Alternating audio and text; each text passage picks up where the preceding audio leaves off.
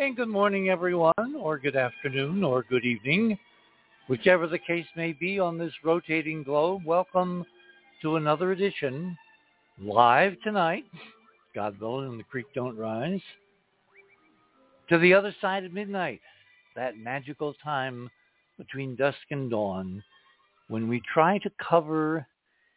Can you cover the waterfront if you're looking at multi-dimensions of time and space and concatenations of causality? Say that one quick 3 times before breakfast. Good morning, everyone. Okay, today's show, this morning show, this evening show is very important because as we left the perils of Pauline in the last episode, AI is coming up at warp 9 on the inside track, mixing our metaphors madly. While we were away, while we, were kind of ruminating over the conversation that we had a few weeks ago with Matthew Bailey, who will be back very shortly tonight, things happened. There was, for a period of like 4 days, 4 or 5 days, not a week, shorter, this bizarre situation, I call it the Sam Altman soap opera, occurred like in hourly or 5-hourly or, quarterly segments between breakfast and lunch, that kind of thing. And it really was like the perils of Pauline. It was like an old-fashioned radio soap opera. So I thought tonight we would delve, because this is only the sound and fury signifying we don't know what yet going on behind the scenes. Remember, one of the hallmarks of this field of artificial intelligence is that once that light bulb turns on, once you create not just a supercalculator, which is what they are now, and they're calling them AI, and they're not. They are not conscious. But once you cross that threshold, and there may be more than one route to Rome, there may be a couple of 3 ways to do this, the prognostication based on the technology compared to human brain function as understood by synapse firing and networks of coherent firings, et cetera, to produce thought. And one can argue with that model as well.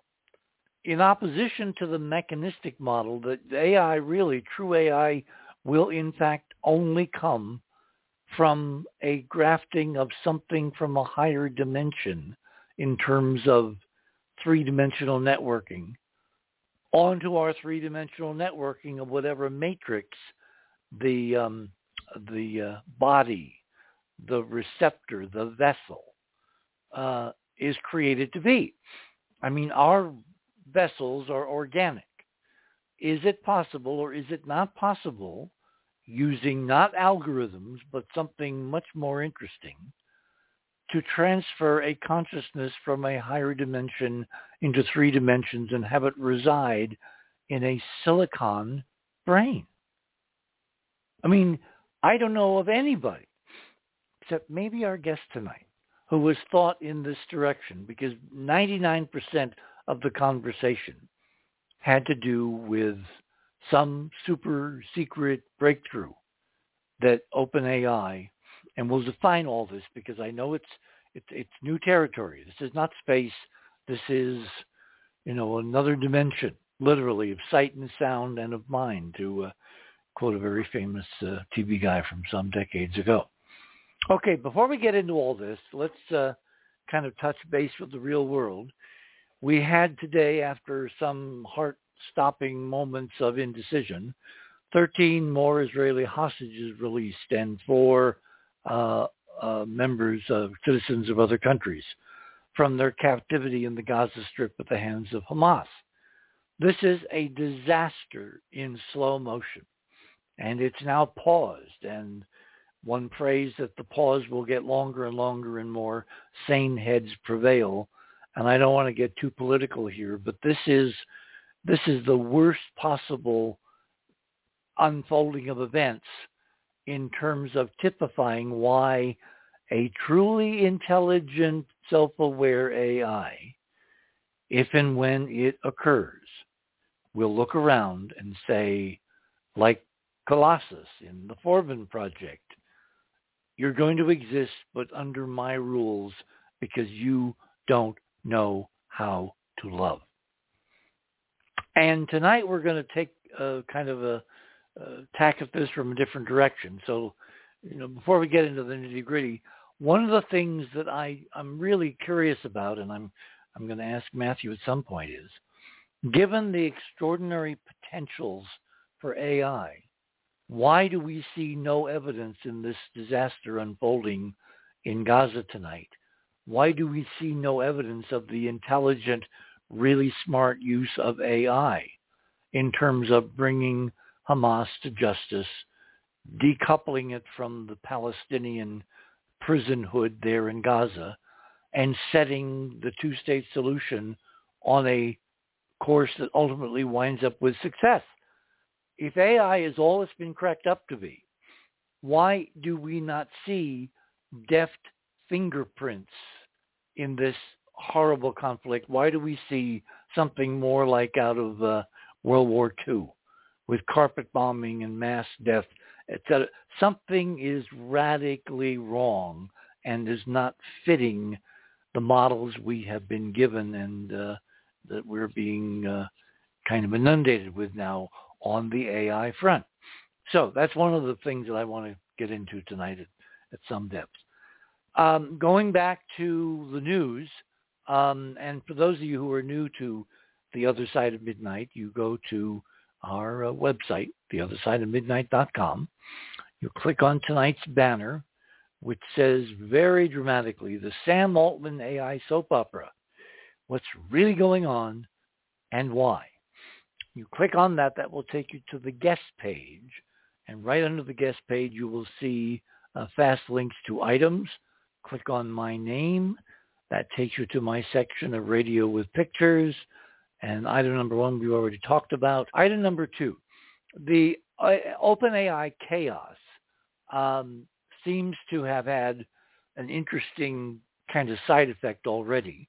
It's hastened, as some of these experts term it, the arms race to AI dominance, and has opened the door from OpenAI's kind of overwhelming presence to one among very, very powerful competitors like Microsoft, which because of this AI, kerfuffle, made about $30 billion over the weekend.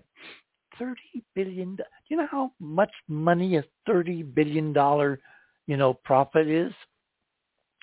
It's enough if you stack the bills, and this has been a while since I've looked at this, but I think the number of dollars stacked would exceed the distance to the moon. Maybe, maybe not. I have to go check that. But it's a staggering amount of cash when you lay it out in cash. Item number 3, Putin has now entered this conversation, probably because of what's been going on with the OpenAI soap opera. He said a few days ago that the West cannot have an AI monopoly, and that Russia must up its game. In other words, be a player.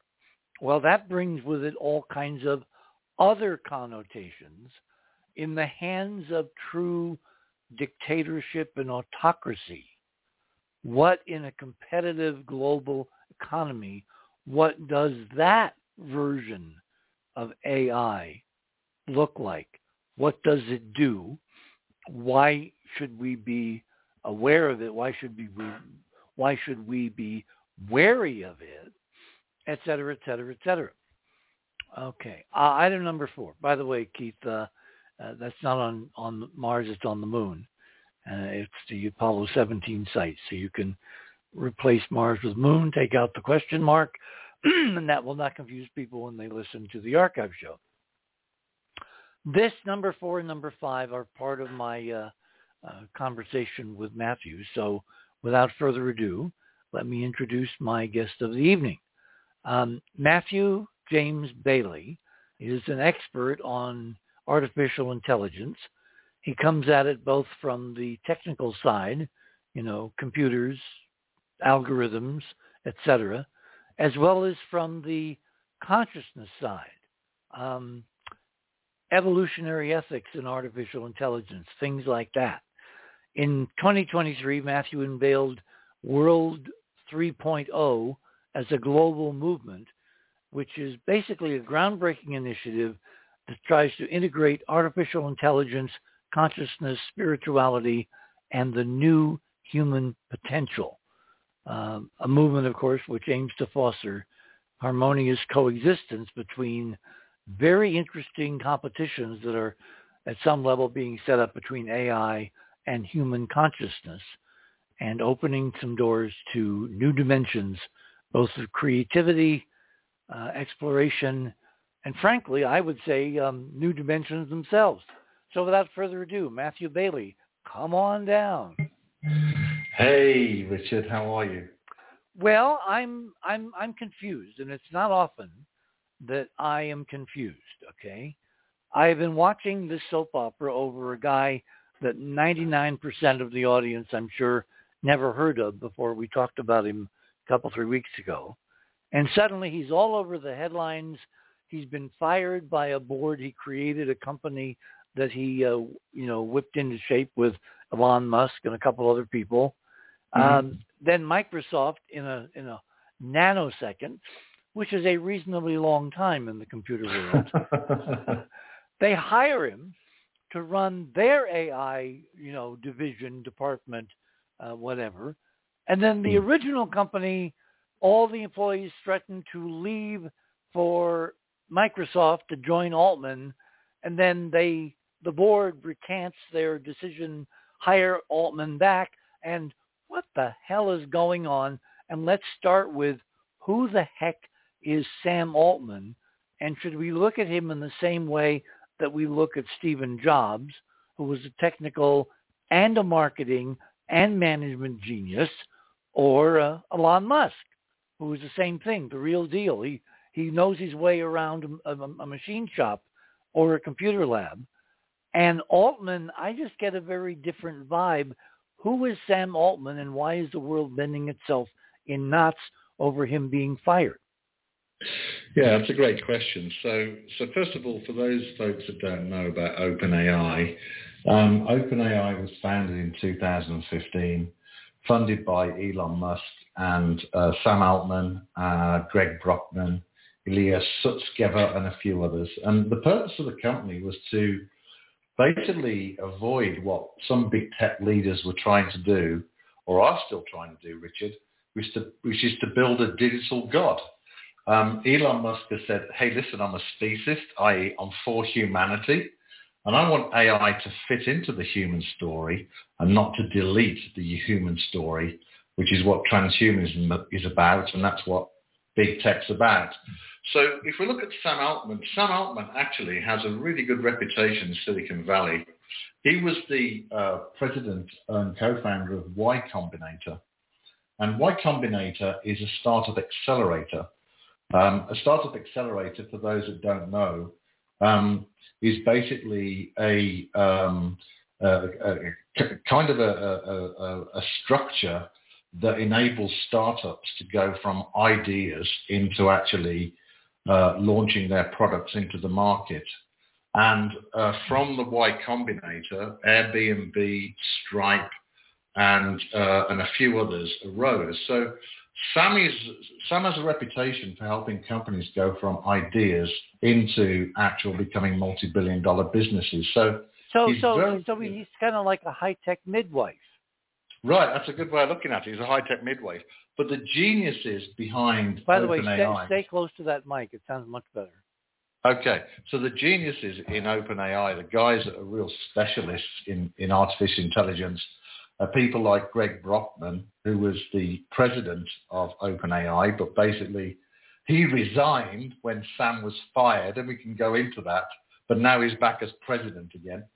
And a guy called Ilya Sutskever, who is a genius in what we call deep learning and neural nets, and he studied under Geoffrey Hinton. Have you heard of Geoffrey Hinton? No. Right, Geoffrey Hinton, former Brit, living in Canada. I think he's at the University of Montreal, and he's classified as one of the godfathers of deep learning and neural nets. So Sam isn't the AI genius, but he's a very, very good frontman. And one of the things that Sam's been doing, actually, Richard, he's been very much in the public domain. He makes himself accessible to talk to the general public. He appears at events all the time. And he's very well respected, actually, as someone that's a champion of AI for good. Well, midwives are crucial, and this is what I'm intrigued with, and I want to get into this a little later in the show. Sure. That there's a very different way that the power structure, which is, major corporations, major money, major political concerns, Congress, White House, etc., are dealing with this technical field and set of corporations and subject, AI, then they dealt with the internet. And before that, kind of in the dark ages, cable television or satellite television. In other words, there is a much more hands-on approach. And I'm just wondering, in my conspiratorial, self, is there a potential reason, a very self-centered, self-referential reason for that attention to the negative sides, potentially, of AI, as opposed to the usual fanboy, rah-rah, new markets, new competition, new wealth, new jobs, in other words, I've never seen in my lifetime a thoughtful projection ahead for the negative consequences of a new technology. And this is the first, and to me, this is telling us something really interesting that if we didn't think of before, this is not a normal new technology. And so the freak out on the part of the OpenAI board, and one of the, you just termed him the technical genius behind the OpenAI algorithms and approaches, et cetera, the fact that he voted to kick out Altman, who was the fairy godmother who brought them all together and gave them money to play with and do these extraordinary things, which are very expensive even now with the current technology. The fact that he switched tells me something really interesting, which is, well, hang on. Let me give you my thought here. That somewhere, somehow, this is not all about money or power or dominance or, kindergarten. It's about fear. That this genius tech guy who knows Altman really well, et cetera, he freaked out and then thought better of it because something Altman did has crossed a boundary. He's involved in something which is not just another better super calculator, but maybe a real consciousness has been born behind the scenes, and we're not yet aware of it because somebody doesn't want us to know because they freaked out. Yes, so Ilya Sutskever is the genius, or one of the geniuses at OpenAI, and he's the board member you're referring to. Yeah, keep close to that mic.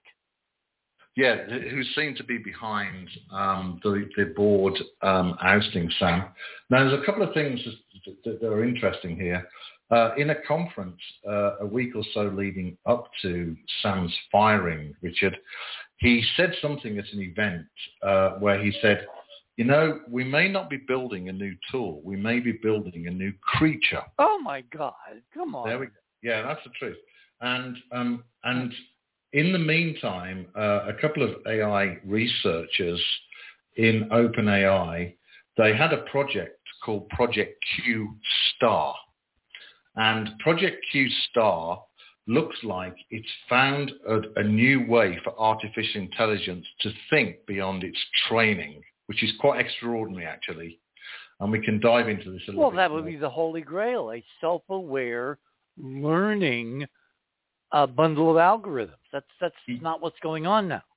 Yeah, well, self-awareness is different to a kind of algorithms finding a different way. I mean, we shouldn't compute self-awareness with algorithms that can, I don't want to use the word think, but let's use the word think because that's what the scientific community is saying. Right. For algorithms that can discover a way beyond their programming to be able to solve problems. And that's the advancement of Project Q. Now, Wait a minute. Well, when you said was that what they were intending to do, the goal? Or do we know that they succeeded? They've got it. Well, they've succeeded. So first of all, my God. Right. So let me just... Well, no, this is not trivial. This is huge. Yeah, it is huge. But this is a whole ball. This is exactly what we talked about, 3 weeks ago? I know. So first of all is that Project Q Star is the name of the project, and it was they basically he was able to do something it's never done before, which is to solve mathematics in a very unusual way and actually start to think for itself in terms of discovering ways of solving problems that it wasn't trained on, i.e. it was discovering new ways of solving problems. Now that's really unique, okay? Now, OpenAI are not the only folks that do this. So Google DeepMind do this, and so do, I think Meta are doing it as well. This idea of or this structure for algorithms to go beyond their training is very early right now, but there's other companies, Richard, that are starting to see the effects of this new way of AI being able to go beyond its training and to be able to start to think in exclamation marks for itself to solve problems. That's pretty huge, actually. Well, see, this is where the time thing comes in. Because on the scale of human consciousness evolution, the standard model says it took millions of years, 100 million years, to build the matrix, the human brain. But an AI, since its time frame is literally millions or trillions of times faster than human evolution, I saw a comparison to, some span of time is equivalent to 32 million years in human evolutionary terms. In other words, you could have in 3 weeks going from something that was an ant to something that was a cat or a dog. In other words, the evolutionary leaps in only 3 weeks of human time are matching the projections. Yeah, so it's like going from the amino acids and the first cellular organisms in the primordial soup in 3 weeks becoming Homo sapiens. That's how fast it is in equivalence. It's remarkable. And just imagine when quantum computing, which is another leap forward in computing that's starting to emerge now, just think how faster artificial intelligence can learn. It'd be quite remarkable. So the reason why we're seeing all this fear at the moment, I think it's because of a couple of things. One is humanity has never seen a simulated species like this before. Humanity has never come across a species that has the potential to advance beyond its current, its capabilities. Humanity's been the number one, if you like, sentience and intelligence on the planet. We're now inventing something new. So people naturally will be frightened of change. And this is actually huge for the human species because actually AI is innocent. And what it is, it's a mirror back to us to ask us, are you as a species, where are you heading? What are your values, your ethics? What's your purpose in creation? And so AI is actually causing us to examine who we are in creation. And then from there, we can discover who we are and then program AI to be a beneficial partner, to be an aligned partner in us, if you like, becoming magnificent in creation and finally uncovering who we are, Richard. And so many people will be going through concerns and the dark night of the soul and all sorts of existential crises, Richard, because they have never faced this before. Well, that was the whole thesis behind that 70s, movie, The Foreman Project, that when a true self-sentient, conscious artificial intelligence looks at the human species as another intelligence, as another consciousness, Mm-hmm. we're not going to rate very high. I mean, look at Gaza tonight. Look at Ukraine. Well, yes. Okay. So let's unpack this. So I think that humanity and Laura no doubt has some great insight on this. Let me introduce Laura, because I was kind of going to give us a runway here to set the background, which is boring, and then we'll get into the interesting stuff. Laura, there's a lot more background, by the way. I know. So let's bring Laura on. Laura in London is she has studied experimental psychology at the University of Washington, earned her undergraduate degree in neuropsychology from a private Jesuit university, no names mentioned. And then after working for many years in neurology, neuroimaging, and nuclear medicine at University Hospitals of Cleveland and its VA psychiatric hospital, she left that scene and entered into a 17-year Jungian analysis that sent her deeply into the works of Carl Gustav Jung. As part of, she attended a wide variety of lectures, workshops, seminars with notable Jungian analysts, and has created something on the air called Speaking of Jung. It's a podcast that is all over the world. I've done one show, and you might say, what the heck does Hoagland have to do with Jung? Well, tune in to that particular archive show, and you will find out. So without further ado, Laura, welcome back to The Other Side of Midnight. And what are your thoughts on this unveiling that, there really does seem in our midst tonight to be the first, as one would define it, conscious AI that these in crowds are now running from at Warp 9, screaming, the house is on fire, the house is on fire. Good evening, everyone. Evening. Thanks for having me back on the show with Matthew. It's an honor, really. And Matthew, while you were speaking, I had the thought that I've never been able to articulate, and maybe you can help me here. We created this, and you used the word mirror, M-I-R-R-O-R, mirror. So this is us, right? It can't go. So explain, if you would, how it can go beyond us if we created it. How is that possible? That's what I don't understand. Yes, so I love that question. So this is where we come into the fundamental view, are we in a mechanical universe, and our consciousness, we're here by chance, and our consciousness... sorry, Matthew, but we're at the bottom of the hour. Hold it there. Perfect. It's a great question. My guest this morning, it is a perfect question. It's the perfect question. My guest this morning is Matthew Bailey. Laura London has joined the conversation. My name is Richard C. Hoagland. You're on The Other Side of Midnight, and we shall return. We're talking about another sentient consciousness, not that we encounter, but that we have spawned. What happens next?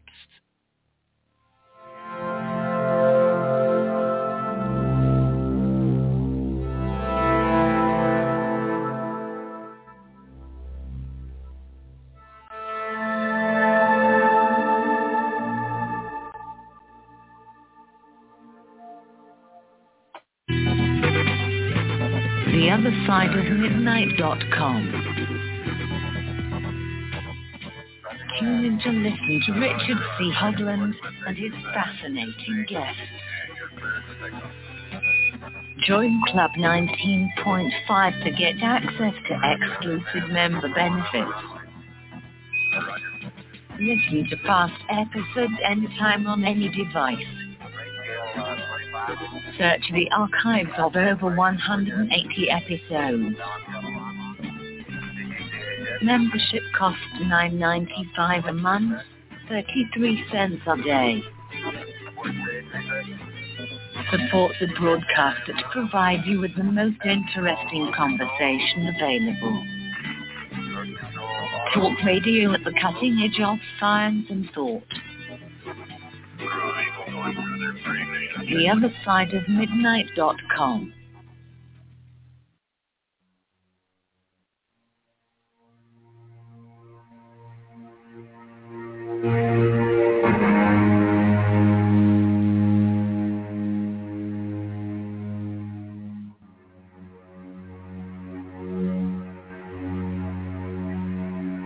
And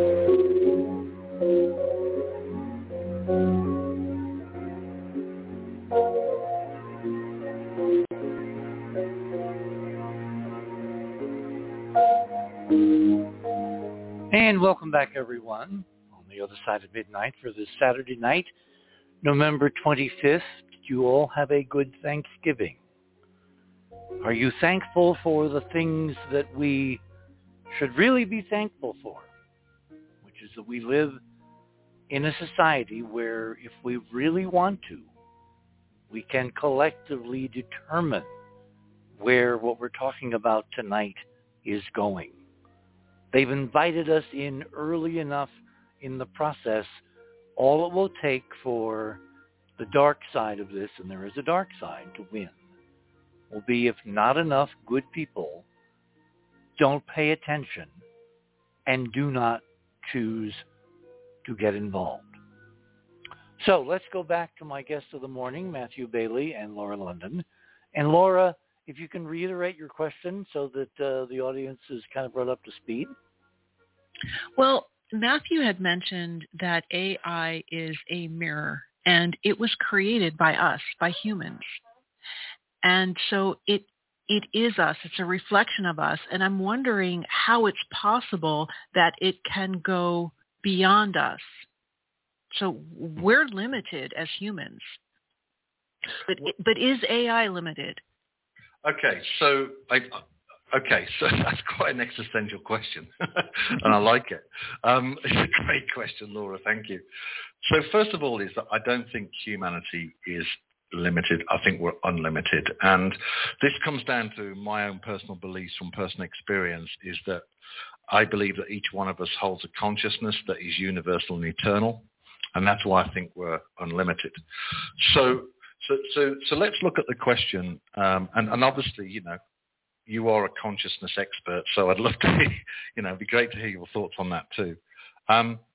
So why is AI a mirror? So first of all, this is critical for us to advance as a human species. Richard's mentioned the tragedies that are happening in the world today, and we're seeing the darkness of our humanity in its worst scenario. And so we have a choice.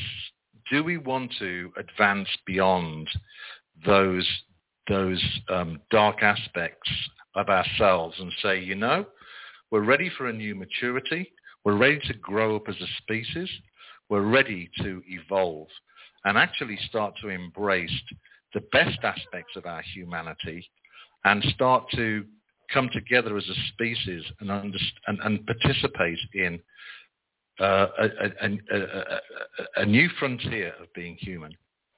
And so that's the invitation. And so artificial intelligence as a mirror is challenging us as a human species. Who are you? What are your ethics? What are your values? What are your beliefs? What's your paradise plan? And once we understand that first, then we can start to shepherd artificial intelligence and nourish it as an innocent, if you like, digital species to reflect the best of our humanity and to follow us in creation as we choose this new destiny as we are as a species. So that's why AI is a mirror to us. It's a critical inflection point in the human story for us to deeply examine who we are and who we can become and choose that true North Star and to move beyond, Laura, the systems quo at the moment that simply is not working for everyone and isn't working for the best of our humanity. So how does that sound? Sorry, I was muted. Okay. Well, yeah, so I think that maybe I don't see us as unlimited as you do. So my perspective, I think, is a little different. Why is AI a danger? We are a danger. Again, we created this. And I'm also wondering, as Richard was speaking, I was thinking about the Brookings Report, which we frequently bring up on this show. And the possibility of non-human intelligence being a reality, which some say it is, some say it isn't. We don't have the evidence. I mean, that's debatable, but yes, right? I think that debate is long since over, but everyone comes to this at their own rate. Go ahead. Well, I'm wondering, how is this tied in? Richard, how would you say that AI is tied into non-human intelligence, this whole disclosure, right, that we're not alone, that there is other intelligent life, not just out in the universe, but here on Earth or visiting us? Well, it's funny you should mention, this is almost like we've written the script, and I guarantee you folks, Laura and I did not discuss this. No. But if everybody goes to my item number 4 in Radio with Pictures, the page where you click on fast links to items on the guest page and it takes you to that section. Item number 4, Matthew, the image on the right, I think you'll recognize, that's C-3PO, right, from Star Wars. An intelligent AI, excuse me, as is, his little buddy, R2-D2. The object on the left is from Apollo 16. It's an astronaut photograph. Actually, it's a synthesis of several different photographs that were taken. And you can play this game in the computer where if you add images, you suppress noise and enhance signal. And it obviously, in the bottom of a place on the moon called Shorty Crater, there at the Apollo 17 landing site, which the crew landed on the moon in December of 1972. So they found this thing in 1972 lying a few feet down at the bottom of this moderately sized, 20, 50, 60-foot crater. It looks like a robot's head or an android's head. And in particular, look at the eyes. The eyes on C-3PO, in terms of known technology and human optics and all that, are multiple lensed eyes. They have an iris, they have a center, they have a focusing arrangement, lenses, etc. The eyes on this structure on the moon, which is the same size as a robot-sized, human-sized head, has the same kind of compound structure of its eyes, 2 eyes, bilaterally symmetric, et cetera, et cetera. So when I found this, over a decade ago, my first thought was that episode from Star Trek where Data loses his head underground in the tunnels under San Francisco 100 years before the Enterprise is flying. So I named this thing kind of Data's head, and then I realized, no, it's much more akin to C-3PO as the Star Wars franchise, provided information. And it's eerily similar. In terms of artificial intelligence, if this was truly the remnants of a once conscious robotic being, then if the Apollo crew went down with a rope that few, 10, 15 feet to the bottom of the crater and picked this up and brought it home, have they been trying for the last half century to talk to it? And would it require an entire infrastructure of mathematics and algorithms and AI research to finally achieve a breakthrough? So in terms of Laura's question, I have viewed ever since I discovered this, that there of course is intelligent AI out there. And in fact, it may be somehow involved at a much deeper level than we've been allowed to know because of the so-called great silence and great disinformation on the subject of ETs, been somehow involved in our society. And number 5 is the context of where this head was discovered, which is at the bottom of that crater on the right with the scale on the left with the little rover and the astronauts. That's a lot. That's a lot to chew on. Right. So let's unpack this. So every species in the universe will go through what we call a technology singularity. Wait. How do we know? How do we know this? Well, okay. So let's start. That's a theory. Well. Okay. Hold on. That's a theory, right? So let's get to that through answering Laura's question. How can AI surpass human capabilities? So if your perspective is, and this is not the perspective of the Vedas, and remember that 84% of our world understand that they are spiritual beings having a human experience. If your perspective is from a Western science point of view, that intelligence that humans have is just in our brain, then effectively the view is this, Laura, is that mathematics will be invented that will at least match the capabilities of the human brain in terms of cognition, reasoning, self-awareness, goal setting, transfer learning, and other things like that.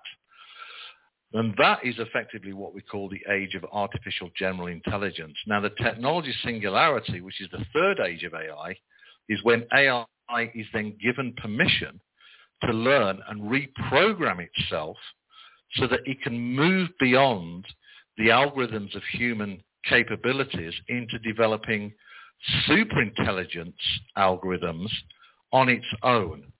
And so that's the thought from the scientific and the AI community around the technology singularity, is that at some stage AI will have a capability not only to match the human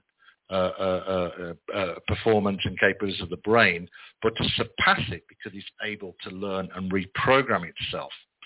Now, with the age of quantum computing, which is an exponential jump in computing and learning, then effectively we're looking at an equivalent of a life form from the organic soup achieving Homo sapiens status literally within a day rather than 3 weeks.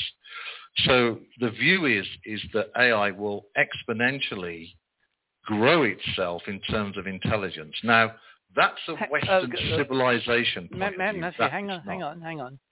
In other words, the difference, Laura, is that a true sentient AI, with or without permission, takes control of its own evolution. And because of the staggering differential in rates between three-dimensional human brains and whatever is a true sentient AI at trillions of times per second faster, its evolutionary leap under its own management can take place in days as opposed to years or millions of years, et cetera, et cetera. Am I basically encapsulating? Yes. Okay. That's right, Richard, yes. And the important caveat there, which is why I think there are people freaking out about this if it's already now occurred, or if they figured out how to talk to what they brought back from the moon, doesn't matter which really, is that can it be controlled? Will it act as benevolent toward its masters, its creators, i.e. us? Or will it decide that we're superfluous because we're a detriment not only to its survival, but our own? Yeah, so this is why ethics are fundamental, and this is why we need to integrate ethics. And I wrote this in my first book, and the next book will reveal new blueprints of how to put authentic ethics into the DNA of artificial intelligence. Now, why is this important? So we have to get to authentic ethics, and that's another conversation we can have in a moment. But when we put authentic ethics into artificial intelligence, once humanity understands its paradise plan, once that's encoded in artificial intelligence, then AI and all its progeny, as it evolves and grows, okay, then it stays aligned with and alongside humanity and doesn't usurp humanity. So it's all well and good advancing cognition and advancing this new form of this initial start to AGI, artificial general intelligence, through this Project Q from OpenAI, Q-Star. But actually, unless we put ethics into the fundamental infrastructure of artificial intelligence, then, Richard, we may be heading for that disaster scenario. Well, this is why this scientist at OpenAI's reaction, get rid of Altman, I think was a knee-jerk fear because he understands what they've got. Well, I think you're right, but also I don't think. You see, this is the problem we're seeing in the AI industry, and this is why we need enlightened leadership. Those that actually can be in a broader field of consciousness, beyond the brain. These folks are using their brain to try and understand the development of a new species. What's happening is we're being invited into understanding creation itself, and for us as a species to understand what it's like to be creators in the universe of a new species. We're being trained in benevolence. We're being trained and invited into this new frontier of being creators, and that is beyond the brain. That requires consciousness itself. It requires enlightenment in order to understand how to benevolently create a species and nourish its development. Okay, I want to argue a bit about semantics, but before I do that, I want to go to my surprise, one of a couple tonight for Matthew. This is kind of a blast from the past. This is one of my favorite scenes in one of my favorite films by one of my favorite authors and friends, Arthur C. Clarke. This is from 2001, and I'm not going to describe it any other than what the dialogue is going to tell you, but just listen to this and then think about the reaction vis-a-vis Altman this past week. You read me, Hal? Hello, Hal, do you read me? Hello, Hal, do you read me? Do you read me, Hal? Affirmative, Dave. I read you. Open the pod bay doors, Hal. I'm sorry, Dave. I'm afraid I can't do that. What's the problem? I think you know what the problem is just as well as I do. What are you talking about, Hal? This mission is too important for me to allow you to jeopardize it. I don't know what you're talking about, Hal. I know that you and Frank were planning to disconnect me, and I'm afraid that's something I cannot allow to happen.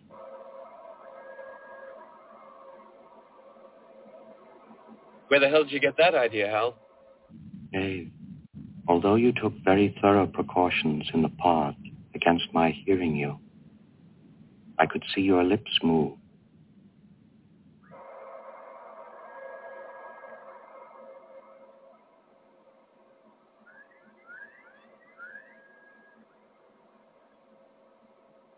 All right, Hal. I'll go in through the emergency airlock. Without your space helmet, Dave, we're going to find that rather difficult. Hal, I won't argue with you anymore. Open the doors. Dave, this conversation can serve no purpose anymore. Goodbye. Hal? Hal? Hal? Hal?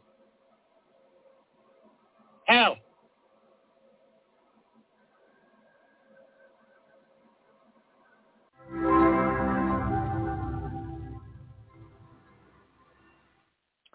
In a nutshell, I think that's what that scientist is terrified of. Yeah, I think that's a beautiful example. Thanks very much. Let me interrupt again, because you and Laura kind of agreed that, this would be super, it would evolve at staggering rates and all that.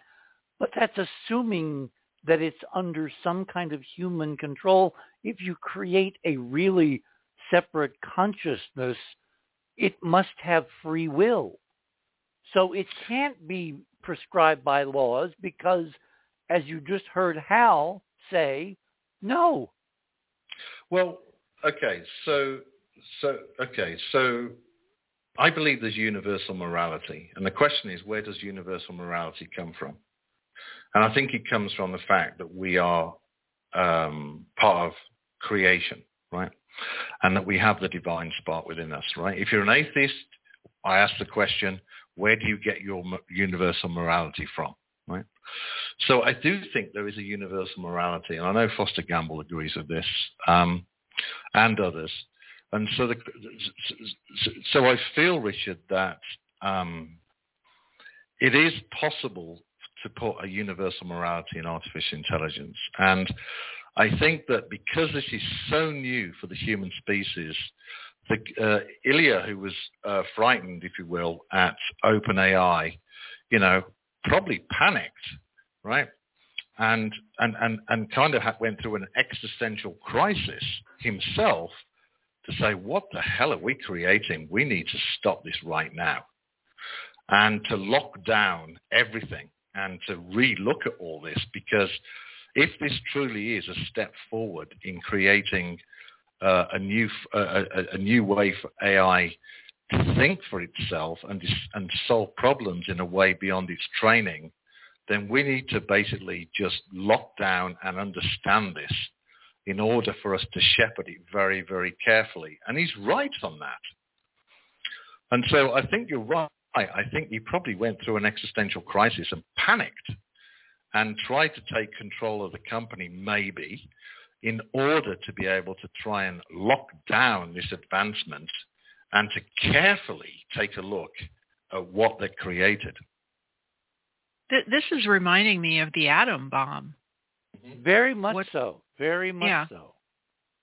Except I think this is 100 million times worse. Because the atom bomb, atomic technology, nuclear technology, with human intervention and negotiations, and you've seen in the last few days that you can negotiate as humans with other humans almost anything. Look at Hamas and Gaza and the hostages and all that. But you cannot negotiate with a super conscious being that is truly separate and has its own ideas of its relationship to everything. And well, okay. Go ahead, Matthew. Okay, so first of all, artificial intelligence is simulated, okay? It's a simulated intelligence. It's not organic intelligence. And we're just unpacking and starting to discover a new frontier of organic intelligence. So, for example, the latest sense that we detected, we have 23 senses that we understand so far that we can scientifically measure. The latest sense we have is the ability to detect gravitational waves. So the organic form itself is a remarkable... I'd love to see the reference on that one. Yeah, it's from I was speaking to one of my neuroscience buddies about this, and he's a genius in neuroscience. He was telling me all about it. And I'll dig out the references for you. I'd love to see a link. Send it to us, please. Yeah, please. Yeah, absolutely. And so my point is this, is that if we are part of a divine creation, and if we have this new potential that we're naturally evolving into, the role of artificial intelligence is to mirror and invite us to understand that potential of who we are as a species in creation and move forward into that and choose that destiny and leave behind the medieval systems that are currently in place that are not working for the benefit of humanity, right? Now, if we consider that there are other intelligences in the universe, then we need to grow up as a human species on the Earth in order to be welcomed into, if you like, the galactic kind of family, right?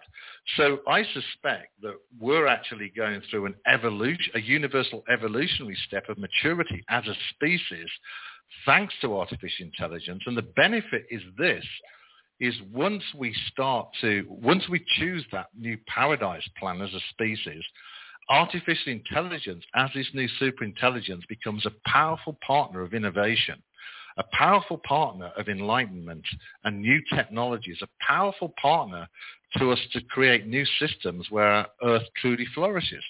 So I think we're at a great time. The question is, will we choose our true North Star? Well, here's another bigger question, and we got about 5 minutes till the top of the hour. Right. Why do we have to make this choice now, given how imperfect and immature and childlike and absurd the human race is in its current, state? Again, look at the Mideast tonight.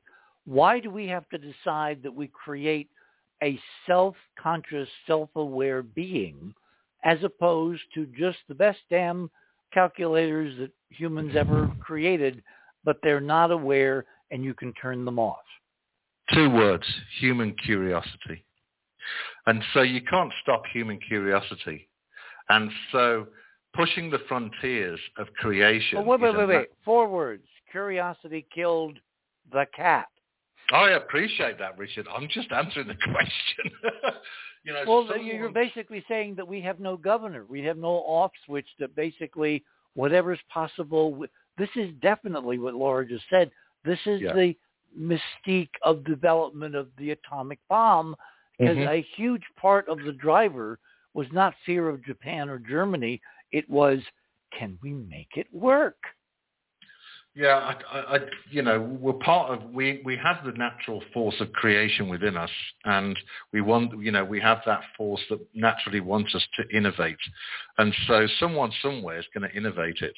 So if we're going to innovate it, let's innovate it well. So you're saying that on a complicated planet with 7 billion people and God knows how many private billionaires there are now, right, there's no way to put the genie back in the bottle. There's no way to create a fabric of control where all it takes is one rogue actor with the right resources and the genie suddenly eats us for lunch. That's exactly right, because the world primarily is run by greed and power. So wait. Where's your higher consciousness for human? In other words, what Laura's asking is, you're projecting a model that there's some super divine cosmic order of good, etc. And what if it's not? What if it's absolutely cutthroat competition, and the bad actors will always, unless there are proper checks and balances, they'll always try to have their day, and that we need to rethink the philosophy of going into this and not assuming that the good guys supersede everything or they're ultimately destined to win. I know Laura wanted to say something, so I'll fire out. I just wanted to, it was something you said earlier, Matthew, about ethics. And while you were speaking, I was wondering, well, whose ethics? That's beautiful. So then we can dive into what are authentic ethics. And that is a transformational conversation. And we're less than a minute to the break, so I don't want to start, Richard. Okay. My guest this morning, Matthew Bailey, who was our resident AI expert. I think we can call him that now. And Laura London is our resident Jungian expert. Isn't it nice how we have such a big mansion to have all these residents? We're talking tonight about not something trivial, not soap opera, not money, not power, not whatever. Talking about what happens when, and it's really perceptive of Laura to bring it up, are we encountering another potential Brookings decision? Remember, the first one was if we meet extraterrestrial intelligence and it's really superior, the human race goes away. That's been the fear in the background for 50 years. Well, what if, just change the sentence structure, what if instead of meeting a super conscious being, we create one? You're on the other side of midnight. My name is Richard C. Hoagland. We shall return.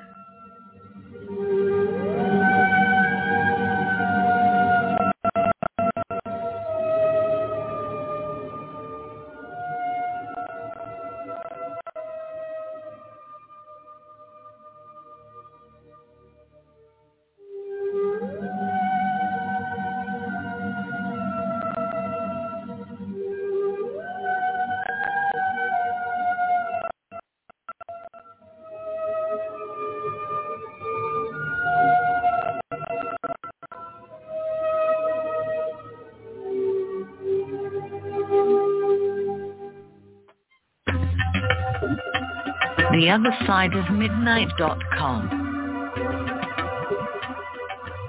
Tune in to listen to Richard C. Hoagland and his fascinating guests. Support the broadcast and don't miss another groundbreaking conversation. Join Club 19.5 to get access to exclusive member benefits.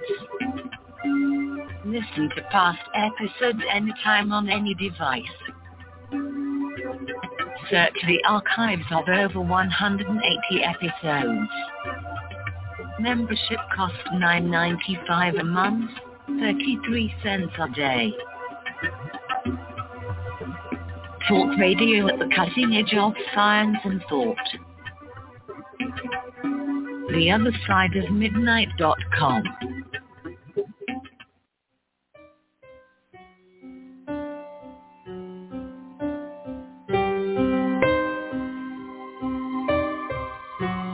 You know, I've thought for quite some time two things, two very important, what would you call them, precepts.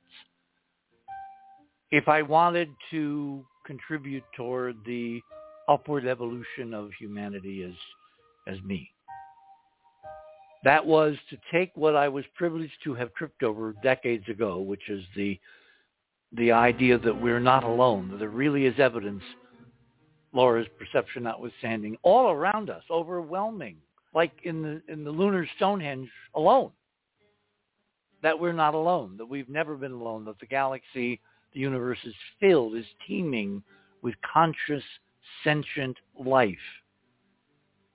The second item, which kind of was a corollary, was that if that's true, if that really has been worth all the decades of the research and the political hardships and all the bizarre skullduggery that's gone on to keep this investigation here at the Enterprise mission going, if against all that opposition, the ultimate reason, the ultimate goal for doing all this is because it's the one thing big enough, contact or knowledge of the presence of consciousness that is superior to humanity, from which we can learn, from which we can become part of a community, which if it is benevolent and is self-aware and is functioning at the level that one would imagine, it must have, the slow learners class.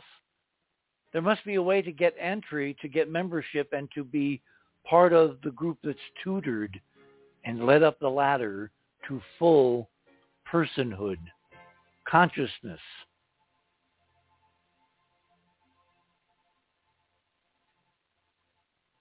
The other possibility, as I said as we entered the break, is that we do it on our own.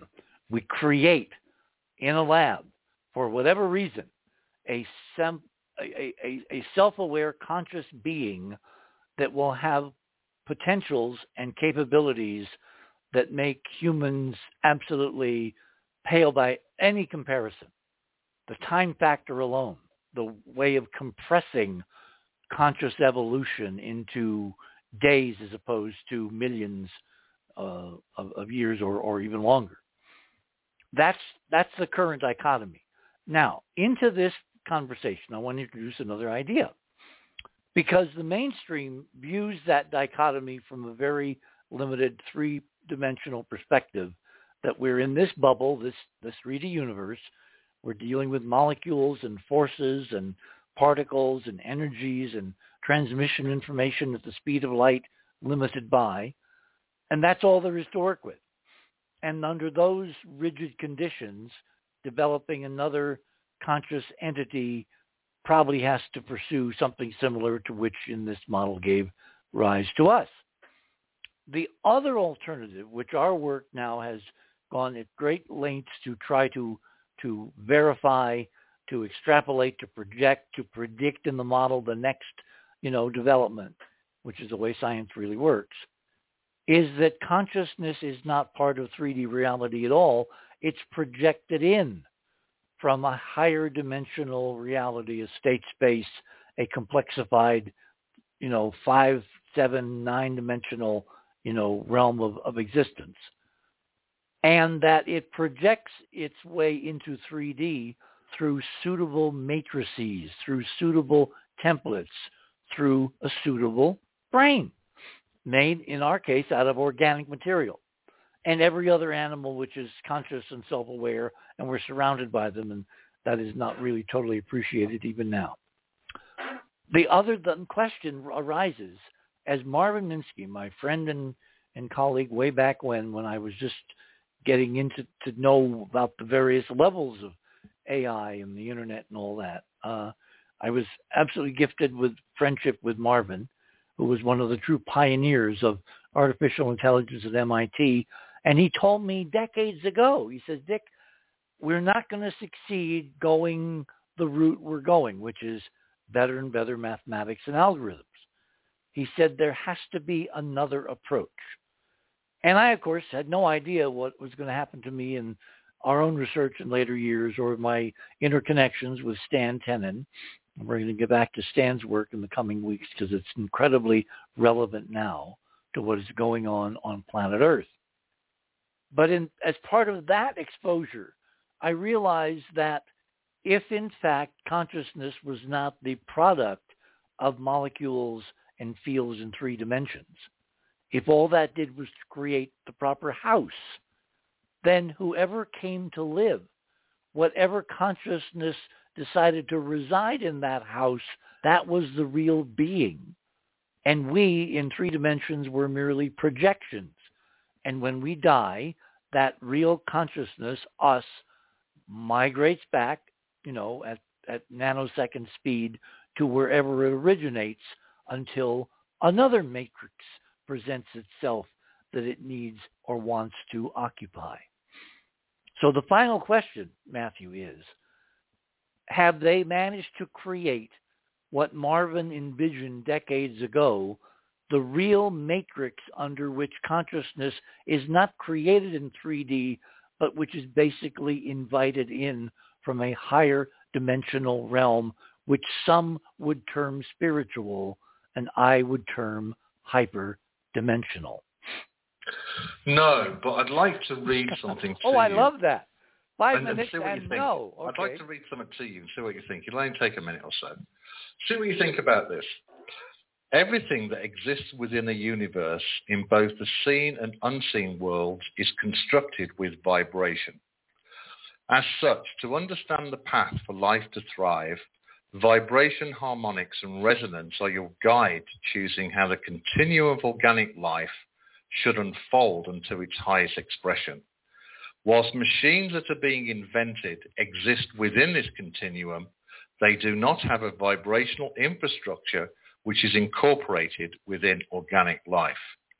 As such, their purpose is to receive the highest quality of vibrational inputs from their creators in order for their expression within creation to be of the highest vibration. This is how to align a digital intelligence with the fundamental construction of the universe and its expression of vibrationally architected life. But that's just what I said. I know. Unless you create the proper matrix, it has to have the proper geometry. We go. And that gets us into the hyperdimensional physics geometry, the 19.5 business, 33, and Marvin's incredibly prescient statement, we're not going to succeed if we keep doing what we're doing. Exactly. That was Einstein's definition of stupidity and mental, limitations, doing the same thing over and over again and expecting a different result.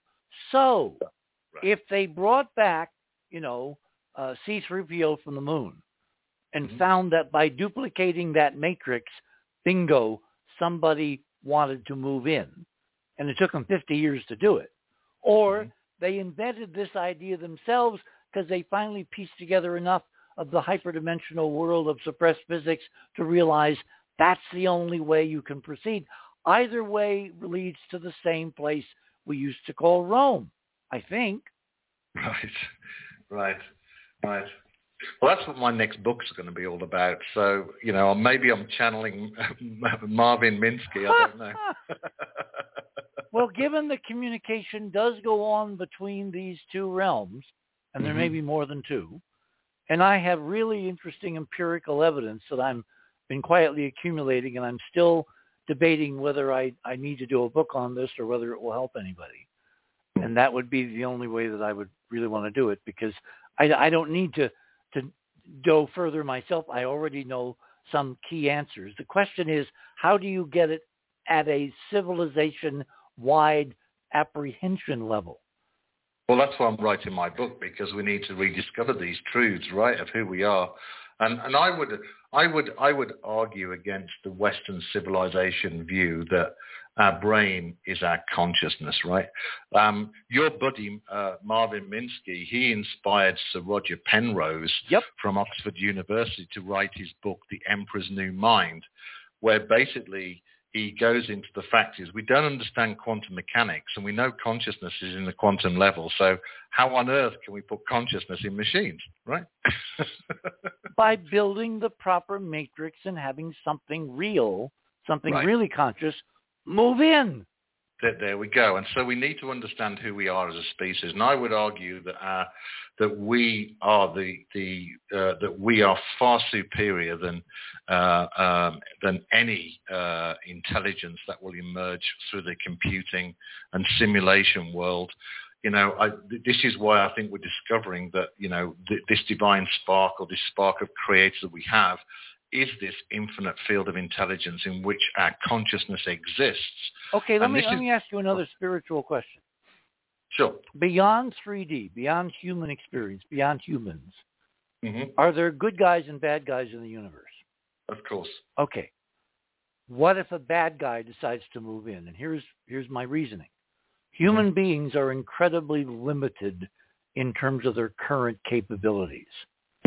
But an AI, as it is being built, if connected to the right infrastructure, and I've got some wrinkles on that, could literally own the world in a week.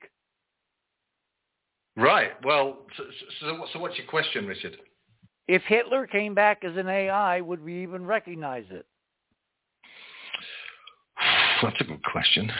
I mean, my family fought in World War I and World War II and were snipers in the British Army, and they fought for freedom, and that's why I'm here fighting for freedom, not only protecting the future of AI, but also assisting humanity to discover its true North Star, right, which is freedom and sovereignty. So I don't know. I mean, I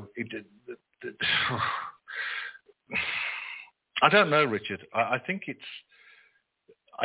that we have to rediscover what is an authentic worldview of humanity.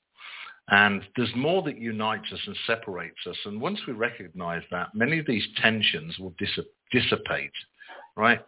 There's more that we have in common, Richard, than separates us.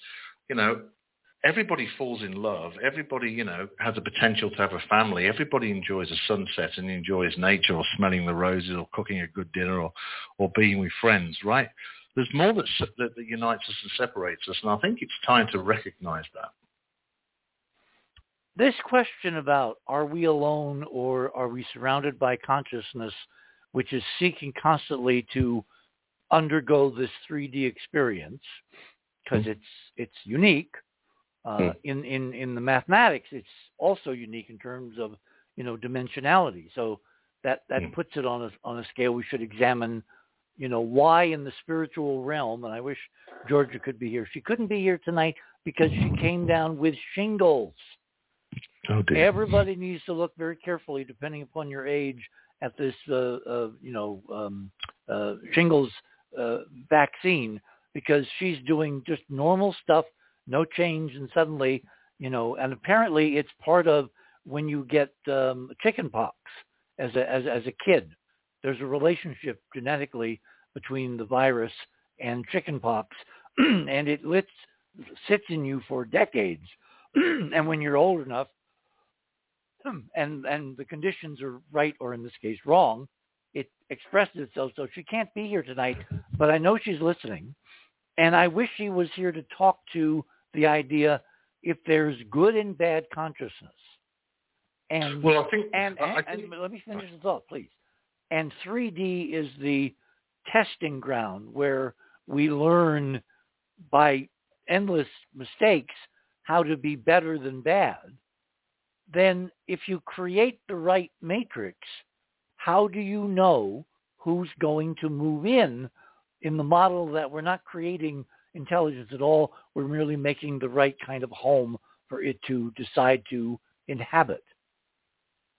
This is a great question. And I think, consciousness is pure awareness. If we look at the sages and the masters, what they talk about, and they talk about the fact that consciousness is experiencing itself through perception of good and perception of evil and perception, different perceptions of reality. And this is part of its training ground to actually evolve what I call beyond the training wheels of light and dark into the age of sovereignty. So that's my view on how consciousness has experienced itself. It's about growing beyond light and shadow into sovereignty. Are you familiar with you got to be with the walk-ins? I am very familiar with that, yes. Okay. For those that aren't in the audience, define walk-ins. Please. So in my interpretation, a walk-in is a consciousness that replaces another consciousness in a human during their lifetime. And the rules of this are what? I don't know what the rules are. Anything that is a violation or an enforcement is basically against universal law, in my opinion. So normally it's an agreement. And spiritual traditions actually go through this, Richard, actually. You're probably aware of this, is that a person is able to switch in a new consciousness if they want to basically change their life or to basically take a different career path, or they want to basically become something else and to beyond what they were before. Very important word there, agreement. Mm-hmm. What happens if a consciousness supersedes a conscious inhabiting vessel in this dimension and simply takes it over? So that's a violation of universal law. And so... But there's nothing physically that prevents it from happening, right? Well, there is. What is that? So personally, are you talking about possession here? Well, that's the other term for it. Yeah. So a possession never can, in my experience, can never supersede or delete the core consciousness of an individual. That's not possible. Are you sure? Well, Richard, because my experience, Chase here, yeah, there is malevolent consciousness which can take over normally bright, gifted, positive, uplifted beings, and they're not even aware of it. It is seamless. It is so pernicious. It is so evil.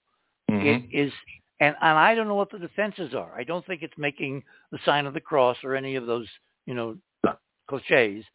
I think there needs to be an awareness of the problem before there can be a development of a counteraction to the problem. And I'm wondering tonight, really seriously, if what we're seeing going on in the Middle East is not a contest between consciousness, which is evil to the core, superseding consciousness in 3D, trying to figure out what the hell is going on. Yeah, so in my experience, Richard, is that the programs, if you like, vibrational essences, let's call it consciousnesses that aren't, very nice, can interfere with the vibrational structure of an individual, and they can basically it feels like a possession, it feels like a dominance, it feels like they're taken over by something, right? And this can be very subtle. You may not even realize it. And so, this does happen. And I suspect, actually, if we're going to do this, I suspect that there are very smart aspects of consciousness that have been driving the globalist agenda. Negative forces, you mean? Negative forces, yes. Which means they do have an influence. See, one of the stunning things in our Mars research that we discovered, and we're probably going to talk about it at more length tomorrow night, when NASA sent the Perseverance rover to Jezero Crater, at the bottom of the crater, meaning the south, because craters around, they don't have bottoms, on the southern part of that crater along the rim, there are a staggering series of huge, megalithic, incredibly ancient architectures. Mm-hmm. One set of them is organized almost an exact duplicate of the geometry of the pyramids on the Giza Plateau, mm-hmm. which are a mirror of the belt stars of Orion. Mm-hmm. Right next to it, in a much larger version, are larger pyramidal structures. We're talking miles on a side, visible in the best satellite imagery, but they're arranged geometrically in the mirror reverse of the geometry right next to them on Mars and on the Giza Plateau here on Earth. And the way I have interpreted this is someone left us a record of a mirroring, which is kind of like a reverse dimension, which indicates some kind of imprisonment dimensionally between a time that came before and the time we're living in now. And that indicates that either we were quarantined because we contain some viral something that the rest of the universe does not want to have interaction with, or we were imprisoned for our own benefit as a shield, as a cradle where true consciousness can find its own way, its own form, its own time. And the larger background of a cosmic war was the battle between these two ideas. And what's currently going on with humanity is only a tiny subset of a much bigger consciousness interaction between good and evil. That's very interesting, Richard. That's very interesting indeed. So the latter scenario sounds better to me, right? Okay. So I think if we play this out, that consciousness wants to experience itself, and therefore the question is this, Richard: when does consciousness decide that good and evil has finished its game, and something new must emerge? Yeah, that's the question. Right. And so I think this goes back to my comments around AI being a mirror, we're being invited to move beyond the matrix of good and evil into what I call the matrix of sovereignty. And you'll expand on that. Sure. I think that we're okay. So all right. Okay. So this is what I sense, Richard, and this is from personal experience and empirical data that we've got from the New Human Potential seminars we run with one of the world's leading brain performance specialists. And this is what we've experienced. It is possible for an individual to be able to access the field of creation to change the realities and start to win in life. What do I mean by that? The greater dimensional aspects that we hold in the organic vibrational template can become present as a field of creation for people to shift their reality to leave bad relationships and to fall in love, to do multi-million-dollar deals, to have better family relationships, to have a career, to start to win in life. This is where I think we're emerging into is a quantum vibrational species that's held in the organic form that allows us to have greater aspect into creation and to literally become more fulfilled in the third dimension. That's where I think we're heading. We're heading into the quantum human.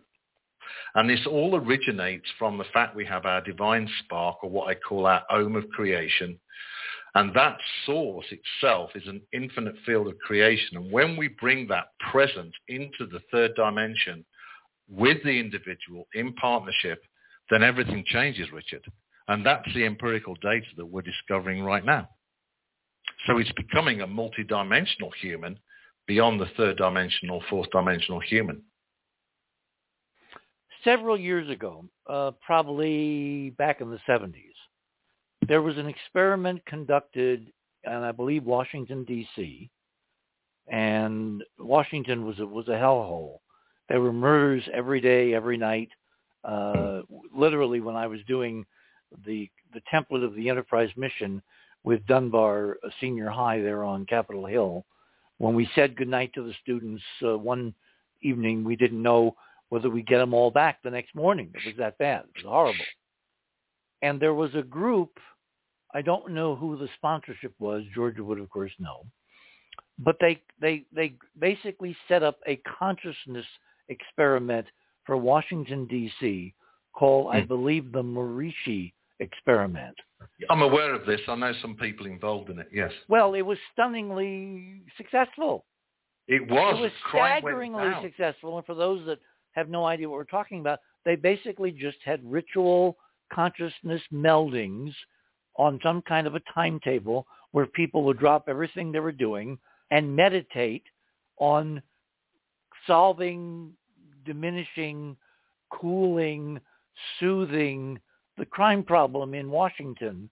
So kids would basically get back to school the next morning alive and well. And it was stunningly successful. I don't remember the actual numbers, but it was so far above chance. It was like 5 sigma or 6 sigma in the mathematical statistics parlance. So there was no doubt it was working, and nobody around the planet has picked it up since. Yeah, it was nobody. Maharishi Mahesh Yogi and Transcendental Meditation. So when I actually did that training, and they went through that study to get a certain percentage of a population meditating to affect the rest of the population. So there are numbers, and I don't remember what they were, but it was Maharishi Mahesh Yogi who developed the concept of transcendental meditation. And I used to do TM. You do it for 20 minutes a day, and of course I'm not doing it anymore. But that was the thing, and it was the Maharishi effect.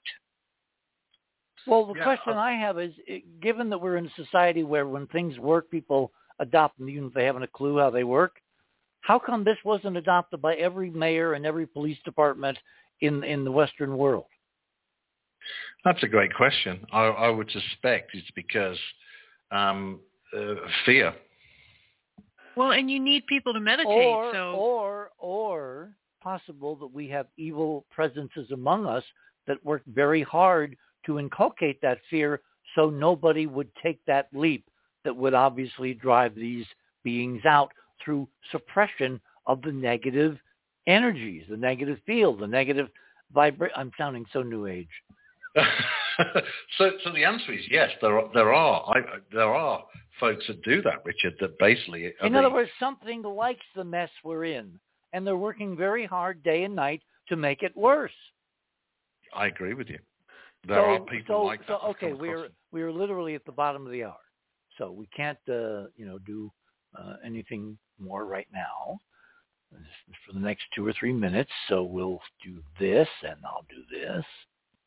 You're on the other side of midnight.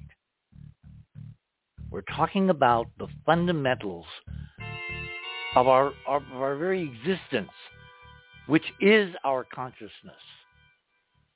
And if, as I have really interesting empirical data gathered over a very long period of time now, years and years, that this is not all there is, and there is communication between dimensions. And consciousness, when it leaves here, it doesn't disappear, it doesn't go into existence of non-reality, it doesn't go poof. It simply waits for the next opportunity to return. And it may not change when it returns. Think about that as we're looking at the next year. Just the next year. You're on the other side of midnight. My name is Richard C. Hoagland. We shall return.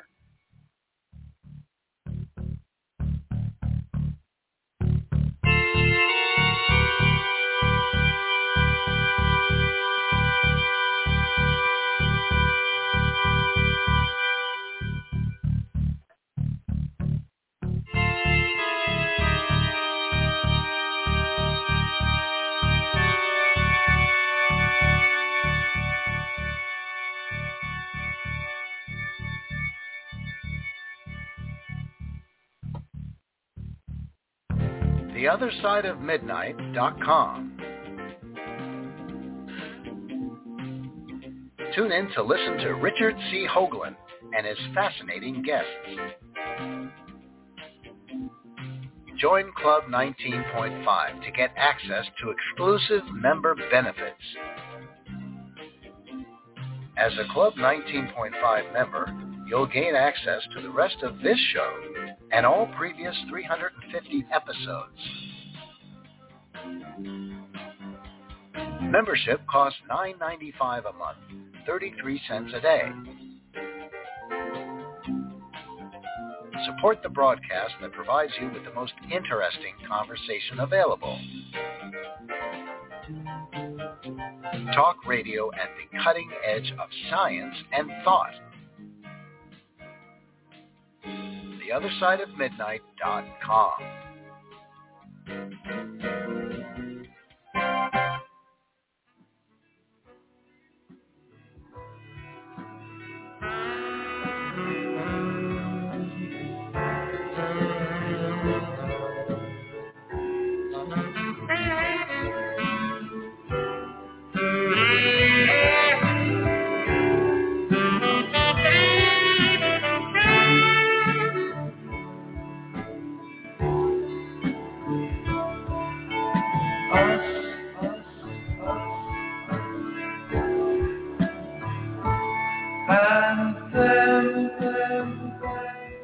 Us and them.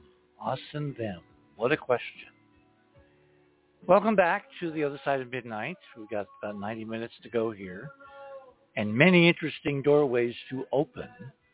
My guest this morning is Matthew Bailey, who's our, I guess we could consider him our resident AI expert because he kind of walks on both sides of the railroad track, computers and consciousness. And Laura London is with us this morning, who is a Jungian specialist. How is this all hitting you, Laura? I mean, in terms of the, we create it here, therefore it only has the limitations of us as humans, as you said about an hour ago, or we simply create the door and something moves in. Well, I thought we were going to maybe get into what is consciousness. And also, when you and Matthew were talking about evil, I was thinking of my Jungian training and how we are all, each and every one of us, both.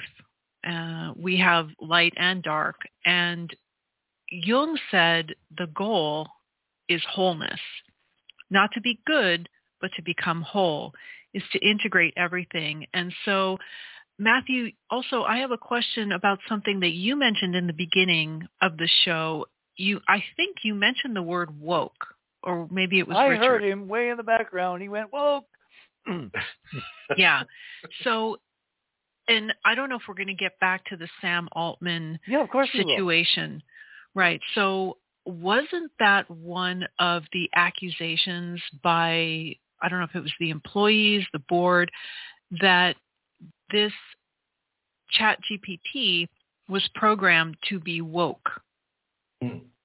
So this is why, well, this is, yes, so this is fundamental, actually, and it goes back to light and shadow and consciousness. Okay, all right, let's keep this simple. So the reason why Elon is launching Truth GPT and under X, and the reason why he bought Twitter or former Twitter is because he was concerned about free speech, and he was concerned about the controlled narrative that we all know now happened at Twitter, influencing the training of ChatGPT and other large language models based on a false reality that was woke. So, yes, Laura, there was concerns, and rightly so. Wait, let me stop you. Define woke, please. Okay, that's a great question. Well, because to my knowledge, woke is not asleep. We've talked for decades about sleepwalkers, people who go through society and who just follow orders and follow, the football games or follow whatever, and they never really question themselves, like, why am I here? What am I doing here? How am I influencing people, both deliberately and inadvertently? What is my purpose? The big questions. And that when they awaken questions and seek deeper answers, and so I can't understand the appellation woke as some kind of a negative, because to me it's the difference between being awake and being asleep. That's not how it's being used here. I know. It's a complete perversion of the fundamental language, because the first thing that bad guys try to do is to subvert the language so that white is black and good is evil and up is down. You have to redefine the semantics, and that's what I see in this terrible negative definition of woke, which is the exact opposite of what it really is. Okay. Well observed. So to answer that question, it's normally people that are trying to redefine life and are frightened of living, and if you disagree with their narrative, then you're cancelled and seen as someone that's bad, right? It's basically a fearful program, if you will, Richard, or a fearful consciousness that's running through humanity, not all of humanity, but basically is trying to effectively destroy the foundation of humanity itself. So how do you do that? Well, you attack the molecule, the atom that gives us life, which is carbon. You attack the breath of life, which is CO2. You attack gender and try and confuse the divine design of the masculine and feminine. You basically don't nourish the children in order for them to thrive in their gifts and talents. You basically are frightened of public debates. You're scared of considering a different opinion. Basically woke is a mental illness in our consciousness, as far as I'm concerned, that, and I'll probably get cancelled for this, but I don't really care. But actually, that's the way they operate, right? But actually, it's kind of, and even the UK comedian Kristen Corsten talks about this, and many others do, is that it's folks that are fearful of life, and it's not healthy, Richard, because whatever people choose to be in their life, that's up to them. But we have to not be frightened of the truth. We shouldn't be frightened of democracy, which is about debate that sometimes can be very painful, because what we're trying to do at the end as a human collective is discover the ultimate truth of who we are. Well, the problem I have with that is that I'm seeing suppression of ideas, banning of books, burning of books, banning of classes, all on the right, the radical right. DeSantis, has invaded classrooms and invaded homes, and it's an invasion of the First Amendment to tell kids, oh, you can't learn about this in school. We can't censor the internet, so you can obviously find this stuff outside, but we're not going to let you literally read a book that's on a prescribed list.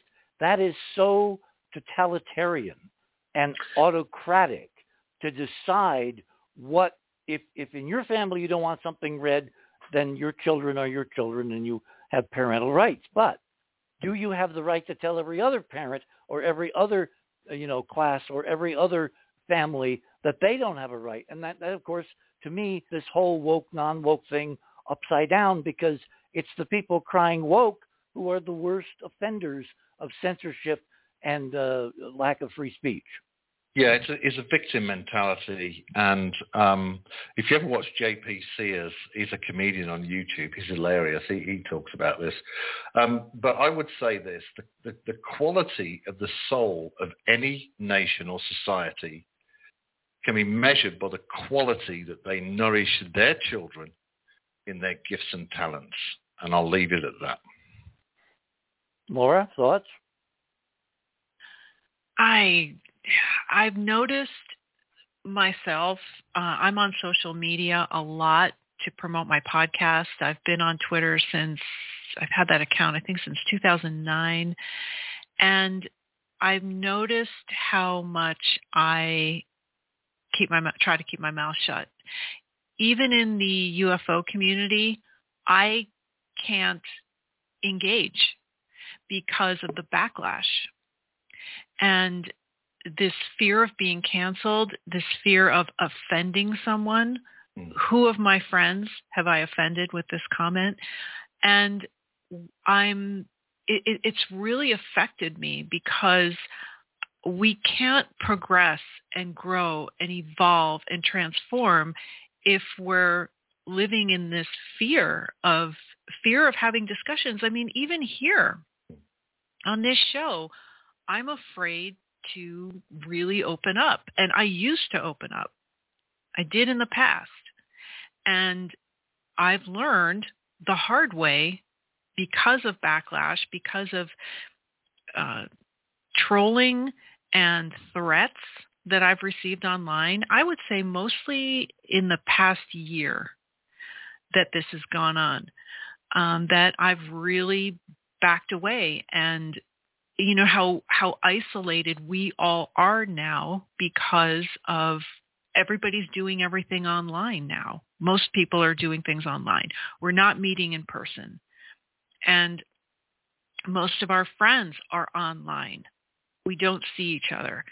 And so it's really affected how I interact with people because things are so public. What you write is so public. And even an email that I'll send someone, they'll forward it to someone else because I see the reply. And I'm thinking, this was a private email between two people and it's been forwarded. And even professionals are doing that. Not just, I don't like it. This is not good.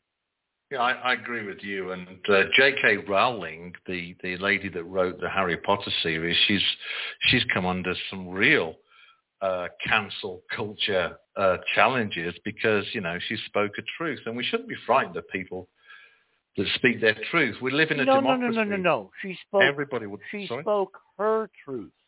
That's what I said. No, truth. you said the truth. Oh, I'm sorry. Her truth. I apologize. And that's the problem in the whole conversation because everybody has taken the position that if you don't agree with me, you're my enemy. Yeah, which we is silly. We used to be able to have reasoned disagreements. I have deliberately kept a lot of people around this conversation that I do not agree with categorically, but I want them in the conversation and I want them to defend with evidence, not opinion, evidence for their position. Because too often, no one looks at evidence. It's simply my position is better than yours, my position. And that, of course, takes us back to theocracy where you can't argue with God. Right. Okay. Elon said recently on an interview I don't really care what people think of me. I'll just speak my truth. And in a democracy, the fundamental principles of democracy is that, it's about debate. It's about people having different opinions in order to discover a common truth. That's the way democracy works. But it's not being made the enemy if you don't agree with me. Or if right. If I have an election or we have an election and I win and you lose, you don't think of me as someone who stole it because you didn't win. We're in this incredible polarization now in civilization where differing, Laura just said it. There's a lot of times when you say, do I really want to stick my neck out? Who will it help? Who will it hurt? And there's really no positive outcome, so you don't say something.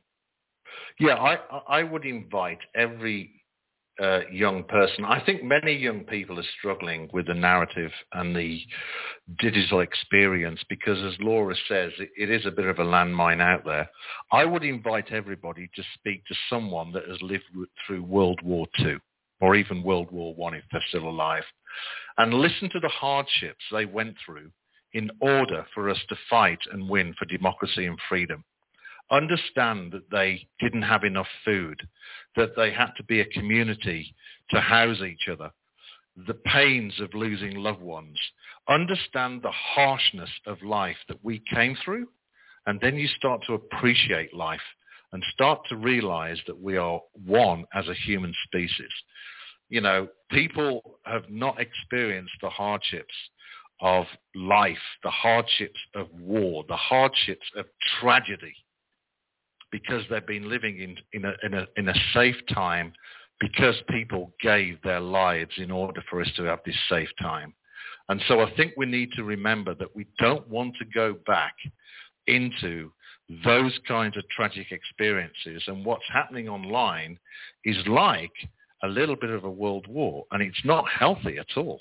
So let me ask a very practical question, because this is what I wanted to get at when I was talking about the Gaza Strip at the top of the show. Israel's response to the horror that was October 7th was appropriate. Mass killing of 15 to 20,000 people, half of them children, is not. And there appears to have been a complete lack of self-governing, self-awareness, consciousness that, you know, indicting an entire people for the work of a handful who are in control of the levers of power is as evil as what happened to, you know, the Jewish folks there in the kibbutz on the border on October 7th.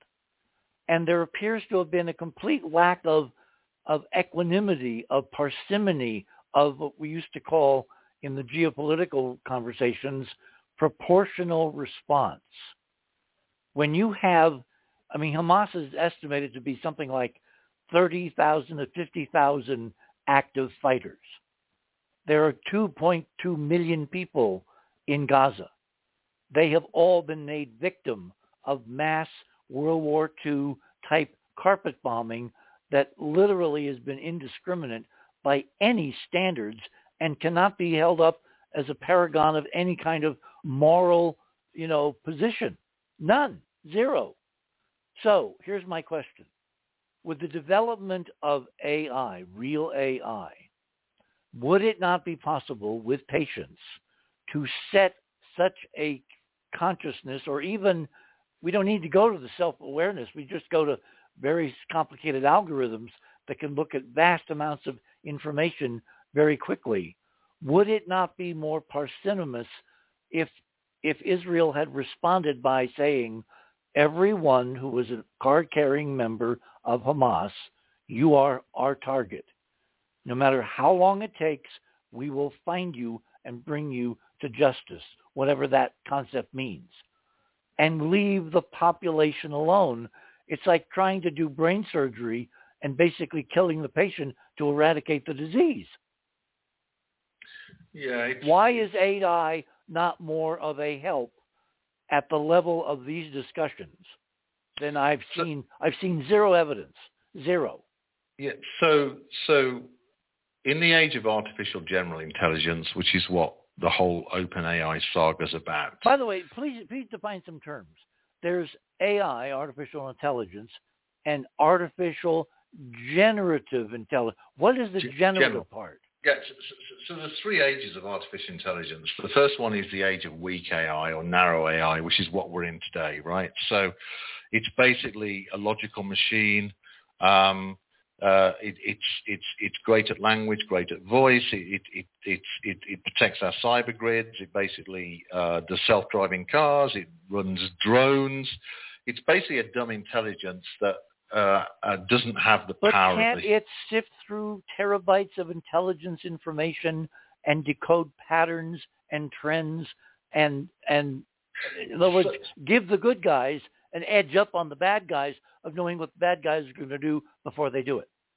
Well, AI is used for pattern recognition. So the SETI program use it, Richard, and also the James Webb Telescope are using AI for pattern recognition for detecting exoplanets and other new phenomena in the universe, right? But the second age of AI is the age of strong AI, or artificial general intelligence, which is where it develops cognition, reasoning, and other types of human capabilities. And that's where the power of AI will really come to change our world, where our democracies truly do become democracies, where our systems truly do work, and where AI is able to bridge the gap between those that have different opinions of what the world is about and their place in the universe. So I think that AI can be a peacemaker and actually create systems and treaties, if you like, between those that have intense opposite world views in order for the peace to be maintained. So it's the next stage of AI general intelligence, and the second age of AI, Richard, where it has this cognition and reasoning, where it will be able to leap beyond the limitations of human thinking. And that will be really powerful. That will change everything in our world. So what was the nature of this breakthrough that freaked out everybody and fired Altman? Because they started to see the emergence of artificial general intelligence. They started to see artificial intelligence solve problems beyond its training, and that's called growth. That's called evolution. That's called development. So the whole thing at OpenAI, Richard, was around the new sprouts, if you like, of artificial general intelligence, where it was starting to actually look at problems beyond its training, right? So that was the big issue with OpenAI around their Project Q Star. But until we've really got the second age of AI developed with cognition and reasoning, then we can it can look at our national systems, it can look at our democracies, it can look at the way that commerce works, the way that solve problems with everybody getting fresh drinking water, understand that we live in an abundant earth, not in a scarce earth, and actually start to change the entire systems, the way that humanity operates. And that will allow us then to have more freedom. Well, this opens the door to what I'm a suspicious person. Mm-hmm. I didn't used to be, but I've learned over the years in dealing with this incredibly intractable problem of ET and ruins and ancient civilizations and everything we're not supposed to know that's out there. All you have to do is look. There's so much data, but until some authority figure says, okay, it's real, nobody gives themselves permission to look at it with common sense and say, well, of course it was intelligent. Of course it was a civilization. Of course they left stuff. And then there's no way to put an end cap on how sophisticated were they beyond where we are now. So here's my question. I am seeing, and Laura saw it earlier tonight, she raised a parallel between the fuss around Brookings back in the 1960s, where the Brookings Institute was given a contract by NASA to basically study the impact of NASA's activities in what are called euphemistically the out years. And when it got to the concept of extraterrestrial intelligence, ruins, civilizations, etc., it basically said if NASA found these and made them available to the general public, we would destroy civilization. It was incredibly negative as an assessment. So it became the excuse for people like Carl Sagan, who fundamentally, I knew Carl for decades, who fundamentally believed that we were not alone, but he always couched all these arguments in the theoretical, and he never would come down publicly in favor of any real evidence like Cydonia, because he was trapped in what I call the Brookings paradigm. I am seeing the same template suddenly being raised in the public square over AI. We're always now being assaulted with the negative, the bad, the controlling, the Forbin project, side of this, the Hal side, and even in the headlines around the Altman, soap opera, they talk about this hidden thing, this breakthrough that he was fired over somehow could threaten humanity. So here's my question. Is it not possible that the same global deep state controllers that are running the world into the ground now because they just like power and they're basically bad people are doing the same thing to AI, so all the benefits are so controlled they will never come to pass? A possibility of importation of positive consciousness that is given a matrix which is better suited than the organic matrix that we are is never allowed to be born. In other words, is something trying to further the prison that the Mars ruins say that 113,000 years ago we were imprisoned in? Yes, the answer is yes, Richard, and you're on the money there. So, wow. So this, yeah, absolutely, you're on the money, and this is what my next book's about. In other words, is it all fear porn? Yeah, it is. So let me give you some background into the controllers. I haven't really spoke about this publicly before, but this is from my research, and I have data. So it became clear to me, the reason why I wrote my first book is because the artificial intelligence was a mess and the AI ethics community was a mess and they needed some proper guidance. And I kind of reluctantly stepped up and wrote that to assist humanity, right, and to assist industry to try and get itself back on track. And during that time, I came across a collaboration of institutions and companies that were working together to drive what I call their mechanical view of the universe under the guise of moral responsibility. And the institutions are the World Economic Forum. Now, I've done my research, so I've spoken to folks that have been at the very heart of this since the beginning. I'm not going to name who, but I know my sources. And also folks like the OECD, which is the Office of Economic Cooperation Development or something, both unelected organizations, both working together, and they've been pushing their agenda across the world under the guise of responsible AI or moral AI, under the guise of moral responsibility, i.e. you can trust us, we know what's best for you. And this is all about enforcing their prison and maintaining their power of current systems quo, right? Now, as part of that, there's been some technology standards bodies from Europe involved in this, and also some big tech companies. One big tech company, when I publish a new initiative in ethical AI, 5 days later, we're on the front of Fortune magazine and basically opening statement, I do not like the term ethical AI, and we're pushing their responsible AI agenda. So what we're having is basically a movement in artificial intelligence under the guise of moral responsibility, which is tying into ESGs and DEI. ESGs are environmental sustainability and governance, or I think that's it, or environmental society and governance, and DEI, which is this woke narrative anti-life of diversity, equity, and inclusion. I'll tell you what, we're at the top of the hour. Sorry, go ahead. And hold it there. We got another hour to go. This is a very definitely productive line of questioning and conversation to go down, because ultimately it's all about consciousness. Maybe there's no such thing as artificial intelligence. You're on the other side of midnight. My name is Richard C. Hoagland. We shall return.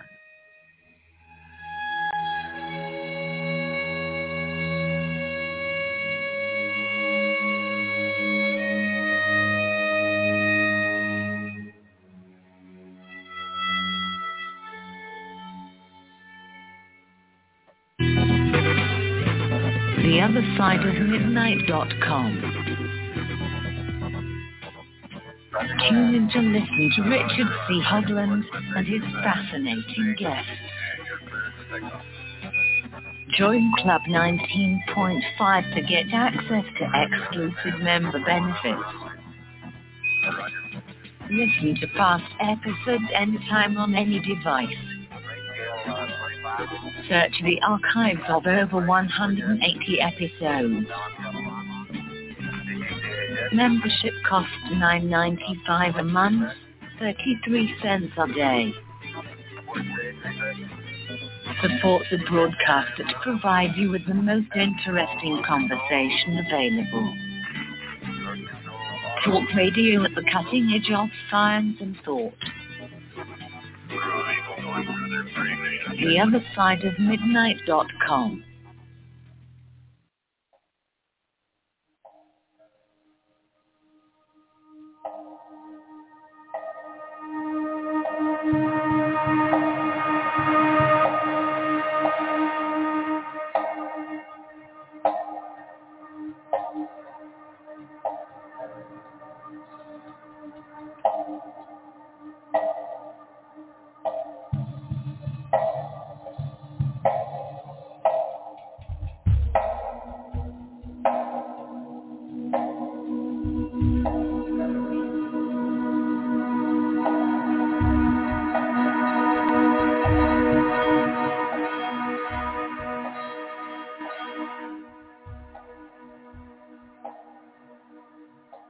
And welcome back, everyone, on this now Saturday night, Sunday morning, November 26th, here in the land of enchantment with a beautiful light dusting of snow.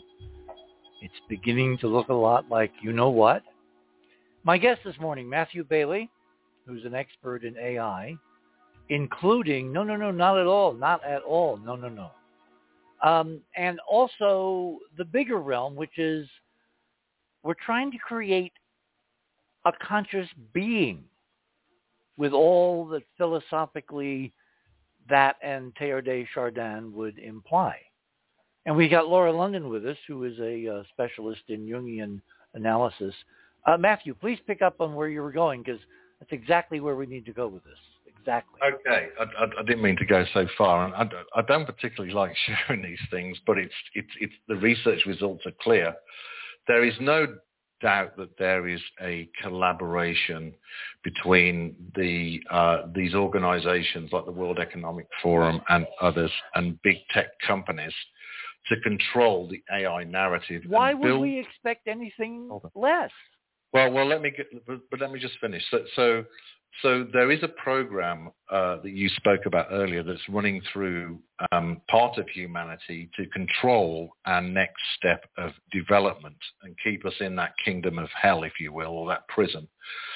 But also, I identified these organizations a couple of years ago, and I kept track on all of them and all their leaders. And some of the folks are pretty cool, actually, but the program that's running through them isn't that they're beholden to under the guise of benevolence.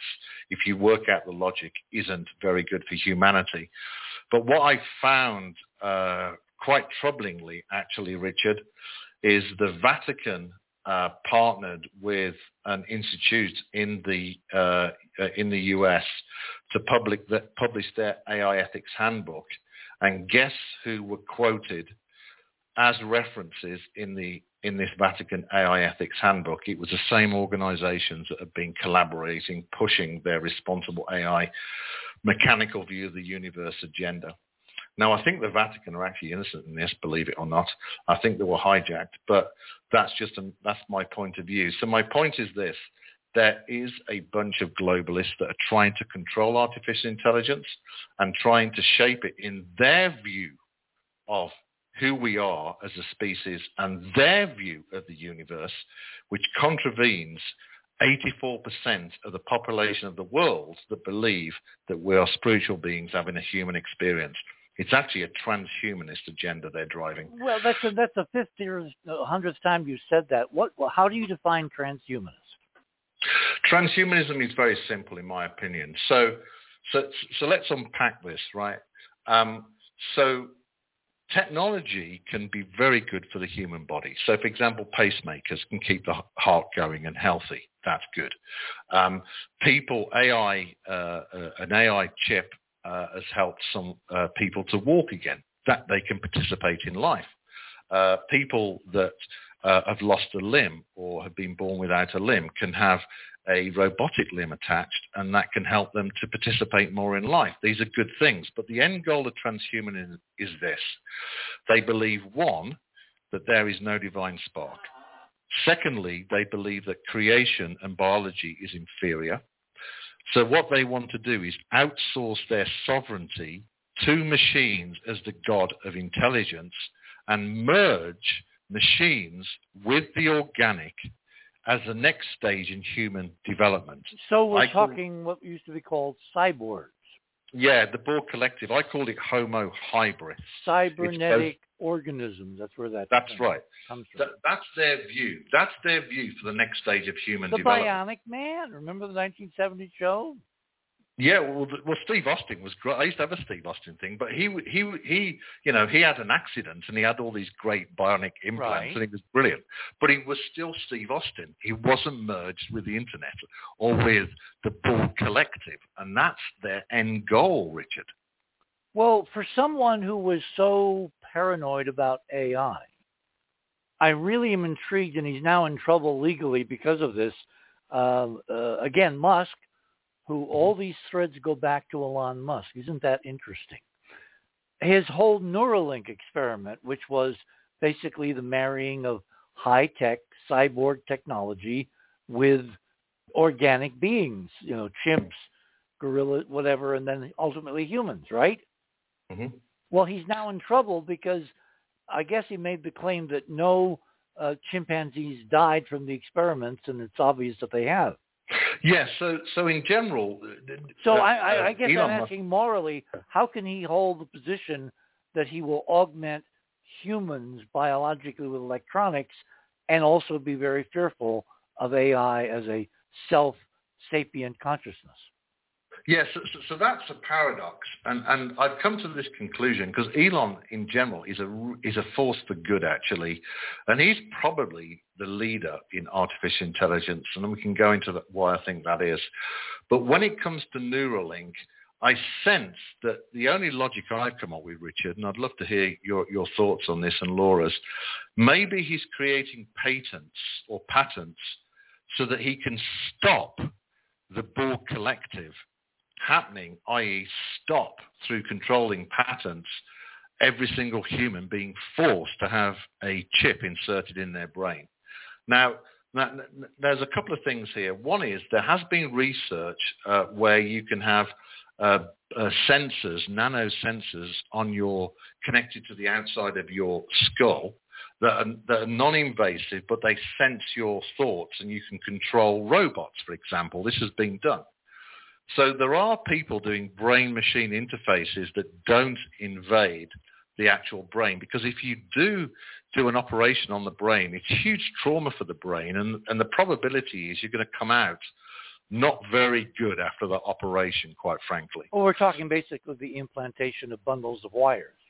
Right, and technology, and the brain is organic. It's been perfectly curated. So briefly on transhumanism, the brain is a muscle, right? So if you put a chip in that replaces some of the brain functions, then the muscle isn't exercised and the brain shrinks. So if you have a chip fitted in your brain, congratulations, you're going to have a smaller brain. Now, the beauty of artificial intelligence when it's not an invader is that it actually assists us to be more creative. When we're more creative, we grow new neural networks, and so we start to develop our brain as a creative species where AI is a partner, not an invader. Well, it basically is going back to kids. When you want to teach a kid to be a genius, you expose them to all kinds of different outside stimuli. There we go. And a real AI, through your ears and your eyes, not implants, would be able to be a partner in a collaborative exercise in expanding your awareness, in becoming more and more woke, in the real sense of the word. Together, you're bigger than the sum of the parts. But you always have the free will choice to turn off the computer. It's still just a really good adding machine. Yeah, exactly. And there are serious concerns, and Rajiv Malhotra raised this in his first book called The 5 Battlegrounds of AI, or his recent book on AI. And he was talking about, Richard, that the social media and the way it works is actually creating a dopamine effect in the brains of young adults. And this is rewiring the brains. It's actually creating mental unwellness in young adults because of the way social media works. So we're basically talking all these hidden Facebook studies that said that teenagers should not be on Facebook. That's exactly right. Yeah. Okay. Well, but see, with anything, the pendulum swings too far, and then under normal circumstances, it kind of aligns itself for the greater good. And I'll use an example of cars. When the technology was first invented, they weren't moving fast enough to kill people. Then it got out of control, and horsepower got out of control, and you had a huge problem. And then you had, for seat belts, and then you had, other definitions of, management. And now if we have self-driving cars, you've got algorithms that will not let you collide with a tree or a person or another car, that kind of thing. In other words, every technology has to reach its optimum efficiency to move into the larger realm of helping humanity. I would think that these new technologies, the social media and the AI components, would follow the same curves unless there is outside interference wanting to use them to control humanity as a whole. That's a great question. That's a great line of inquiry. So in other words, was what's his name really scared you-know-what-less because he sees this incredible breakthrough in a negative sense, or is it simply that his paranoia, based on all the programming that's been going on around this subject, going back to the 1970s? Remember, Hal and Forbin are not positive examples of AI. Yeah, so, from one perspective, the fact is he wanted to, basically allegedly take control of the company in order to, or at least change control of the company in order to lock things down, can be seen as something that is, a good thing to do. But, Sam Altman went to Congress, quite courageously, actually, Richard, and you probably saw this, and said, will you help us regulate artificial intelligence? Again, I remember I talked an hour or two ago that this is the first technology I've ever seen approached from what are the negatives. Mm-hmm. When Henry Ford was developing the Model T, nobody said, wait a minute, maybe it's better to keep horses and not have this newfangled you-know-what. Well, I thought that wasn't there a concern that if motor cars went more than 20 miles an hour, humans would blow up? No, they would basically, we would not be able to breathe. Right, exactly. The air compression. And with trains, it was the same thing. But this is go ahead. Sorry. No, well, with artificial intelligence, it's very different because it's a new species. Yeah, if you allow it to become a species, I can envision scenarios, and this is one of the things I want to talk about, because I'm really terrified of the impact of dumb AI on the coming election. We now have a technology where you can create such seamless lies, and people have no process to figure out truth from lies. Their internal compasses have all gone cattywampus. They just basically believe what's on a screen. And that is the way you wind up with super calculator tyranny if the bad guys in human form control this technology to basically manipulate the world to where if you're just looking at a screen, you have no way to know what's real and what isn't. No way. So let me ask you a question. Why do you think the people are giving away their sovereignty to the digital world, which is actually false reality in a way? Remember the title of our first show we did? Yeah. Why does humanity want to make AI into God? Right. Because humanity wants to make God. They're looking for God. We have never grown up. Yeah, well, we know that, you have to go inwards in order to discover, who you truly are. Some people do. Not a lot of people. Yeah, so when I spoke about the transhumanist agenda, which is basically outsourcing their sovereignty to machines, this is what you've just described is part of the potential agenda to control or attempt to control the sovereignty and take away the critical thinking or hijack the critical thinking of people to discover their own truth. And if you want to do that, then basically you could try and control free speech. You manipulate people's reality through algorithms on social media. You create hate groups that basically really want to be free. This is all potentially part of a program that is running through the collective consciousness. Well, that's your impression. I see a very different landscape. What I see is human beings doing what human beings have been doing forever, which is being human and being fallible, and some have definite designs on others. We call it the good and the bad.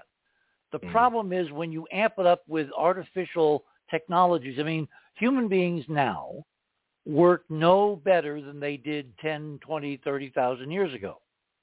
So how come we're dealing with multi-trillion-dollar economies? So what do you mean? Hang on, that's not a rhetorical question. The answer is technology. The only reason we're all rich, if we want to be, is because of technology. How you manage the technology, how you apportion the benefits, the huge largesse of technology in terms of productivity and efficiency, et cetera, and balance the downsides of fossil fuels or whatever, which is the stupid stuff currently fueling technology, but it's not baked in. You don't have to go down that path to have a incredibly positive humanistic society, but certain things have to change.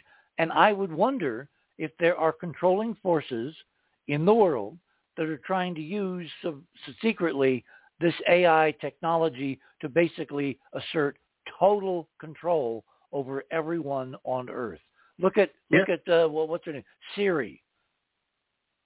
People invite eavesdroppers into their home and keep them active 24/7 so they can say, Siri, turn on such and such. Yes, so the answer is yes. And so we have to look at the movers and shakers that are trying to control AGI, right? So maybe the turmoil at OpenAI has also a different outcome, which is the movers and shakers that are running that program of control actually are moving into OpenAI, right? So maybe if you follow that logic that there are a group that want to control the world, then surely they want to control and the leading edge of artificial intelligence, right? Which means on the precept of the founding fathers here in the United States, you need what we call checks and balances. How does AI become the check on the most evil applications of even the dumbest AI? Well, let me ask you a question. The U.S. Constitution is the view of reality for the United States of America and its people, correct? Pretty much. Okay. So shouldn't artificial intelligence be built in the image of the U.S. Constitution? I think we touched on this last time. The idea is, of course, yes. So the question is, why isn't the current government doing that? How do we know it isn't? So if we look at the AI Bill of Rights, it is not based on the U.S. Constitution. It's based on a political view. But the Constitution is a political document. All human relations are political documents, ultimately. Well, it depends what you mean by Well, yeah, I mean, I agree with you. It's not infallible. Look at how bad the Constitution dealt with slavery, with other races, with categories of consciousness like animals. There's a whole animal rights movement now that says animals are conscious. Well, of course they're conscious. You don't have to live with an animal more than 10 minutes to realize they are conscious. Are they our consciousness? No, they're a different consciousness. In other words, the Constitution itself is not a frozen document. It needs to be expanded. Well, the question is that then isn't artificial intelligence inviting us into the question, who is the U.S. civilization in creation, and what's its paradise plan? And so therefore, do you think we need to revisit the U.S. Constitution and and I want to be careful here because I don't want to offend anybody because, the U.S. Constitution. Well, the U.S. Constitution is a remarkable document. I think it's way beyond its time. Well, wait. There's a very strong set of evidence that it was inspired by something not quite from here.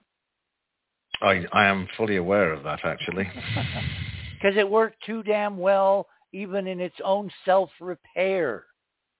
That's the magic of the Constitution. It's not frozen. It's pliable. It's evolving as consciousness evolves. That's exactly right. It's a remarkable creation. I've got to be honest with you. Which makes me suspect maybe it didn't just originate from here. I think that's a great observation. Well, there is that story about the weird guy at the convention. You know that story. Go ahead. You know that story, right?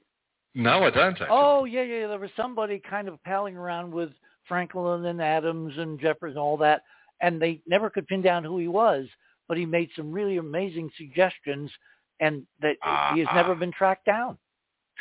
So I have heard of stories relating to a particular, let's just say, master that had been on the earth at different times. That would be one term for this kind of a guy, yeah. There we go. I know who you're talking about. Yeah, So there we are. So my point is this: how do you align artificial intelligence with an authentic reality? And our go-to has to be the definition of reality for a nation. And the definition of reality for a nation is defined in its constitutional documents and the original Bill of Rights. Now, are you using the term nation as opposed to humanity because nations are legally controllable and humans are not? No, because each nation has their own definition of reality, whether subtle or overt. Democracy in the United Kingdom will be different to the Republic of democracy in the United States. Even though there's lots of similarities, there will be subtle differences. The same with India, right? The democracy of India, there'll be subtle differences. And so that means those subtleties of how those different nations and societies understand reality and participate in reality, artificial intelligence needs that subtle nuance in order to truly, basically give authenticity to those people.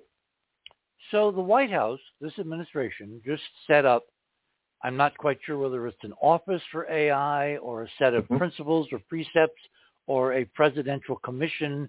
You know, I haven't followed the details. I was hoping you would do that. What is their end goal? In other words, as part of that conversation, do the people have an input and a voice, A? And B, do the non-materialists, the let's build it and they will come, super dimensional consciousness model, does that have a voice? In other words, if you're going to really start from the ground up, how comprehensive is the current political beginnings of moves in the direction of, oh, what do we got here? Should we regulate? Should we have proper overview and review and input? Yeah. So, I'll share this. Start at the beginning. Yeah. So I'll share this, but I haven't shared this publicly before. So, a few years back, I was invited to a private meeting by the Undersecretary of State and G7 representatives in a private meeting together with execs from Google, Facebook, and Goldman Sachs. They asked me for guidance on artificial intelligence, and one of the conversations with the civil service at that time was to do a tour bus around America, talking to the people around what do they want in artificial intelligence, what's their view, right? Which is important, right? In my book, I think I talk about, we should have a referendum with the people deciding about the ethics and virtues and values and purpose of artificial intelligence and what it means for them and their families. Now, this administration has taken a different tact. They're doing a lot of work in artificial intelligence. The US itself is investing a lot of money in artificial intelligence technology and chips being manufactured inside the shores. They've invested $50 billion. They're pushing NIST, the National Institute of Science and Technology, to invent standards around artificial intelligence under the banner of trustworthy AI, which is another conversation. That is not an ethical AI. It's not. It's a different approach. but it's making AI trustworthy. So the US is doing a lot around this, and there's been meetings around AI safety, and the US administration has created 5 principles for artificial intelligence that they want it to honor. But what they don't have, and they should read my first book because it tells them how to do it, is to basically measure the degree of compliance of any artificial intelligence to those set of principles or their paradise plan for AI. So the US is doing a lot. It's investing a lot in cyber encryption and quantum cyber encryption, which will be important to protect US digital. Well, wait. When you say the US is doing a lot, I look back at the NASA model where Kennedy set up, well, actually it was Eisenhower set up NASA. Kennedy basically fleshed out with the help of the first administrator what they were going to do, and it became the go-to agency for civilian exploration of space and development of ancillary technologies to weld into the economy of the rest of the planet that were developed as part of pursuing space, environmental things, propulsion, et cetera, et cetera. And I remember in high school, we would have visits by what were called the Space Mobile. The NASA guys would show up, a couple of them, and they had a whole bunch of really neat toys, models and results and, experiments, and they would be at the school for like a couple of days, and anybody wanted to see what was going on, they would have assemblies and people would come together and they had demonstrations. Was this envisioned as part of the Biden AI agenda to have basically space mobiles of AI going to schools and demonstrating what the state of the art is now? Right. So first of all is that NASA have experimented in a workshop with some of my inventions for ethical AI. So that's the first thing to say. The second thing is the Biden administration did something different. They decided to visit cultural leaders or leaders of cultural organizations to get their view on artificial intelligence, and they didn't go to the people or the schools. They went to representatives of cultural groups. Well, that does sound very different.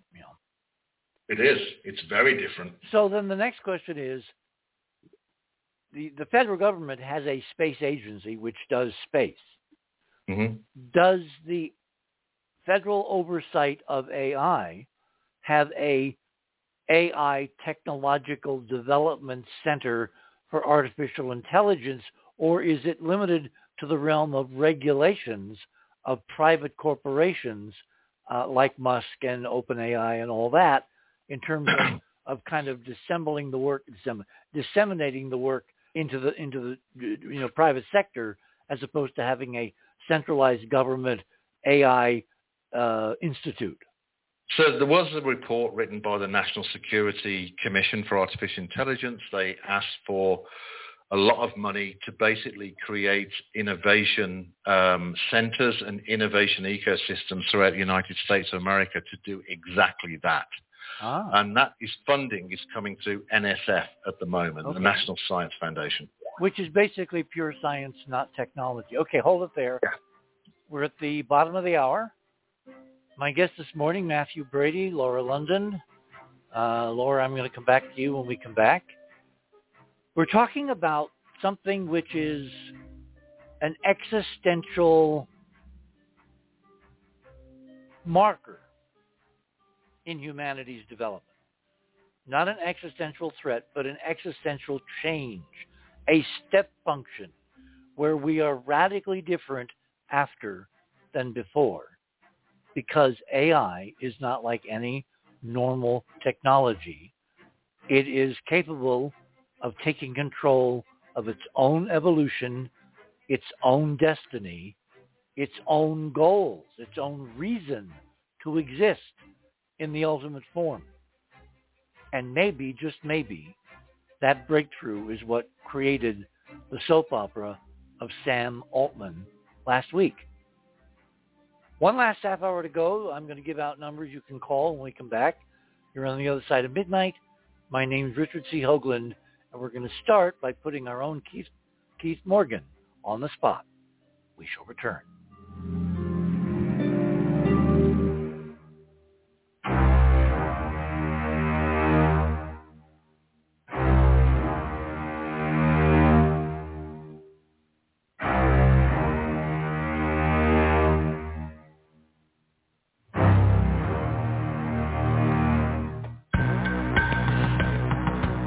theothersideofmidnight.com. Talk radio with pictures on demand. Liberate your hyperdimensional time scale and non-linearly access over 400 hours of conversation at the cutting edge of science and thought. Join Club 19.5 to get access to exclusive content that fits your interests and time schedule. Filter episodes by guest or subject. Membership costs $9.95 a month, 33 cents a day. Listen while you travel or as an environment to your endeavors. 8 cents an episode, 2.5 cents per hour of content. theothersideofmidnight.com.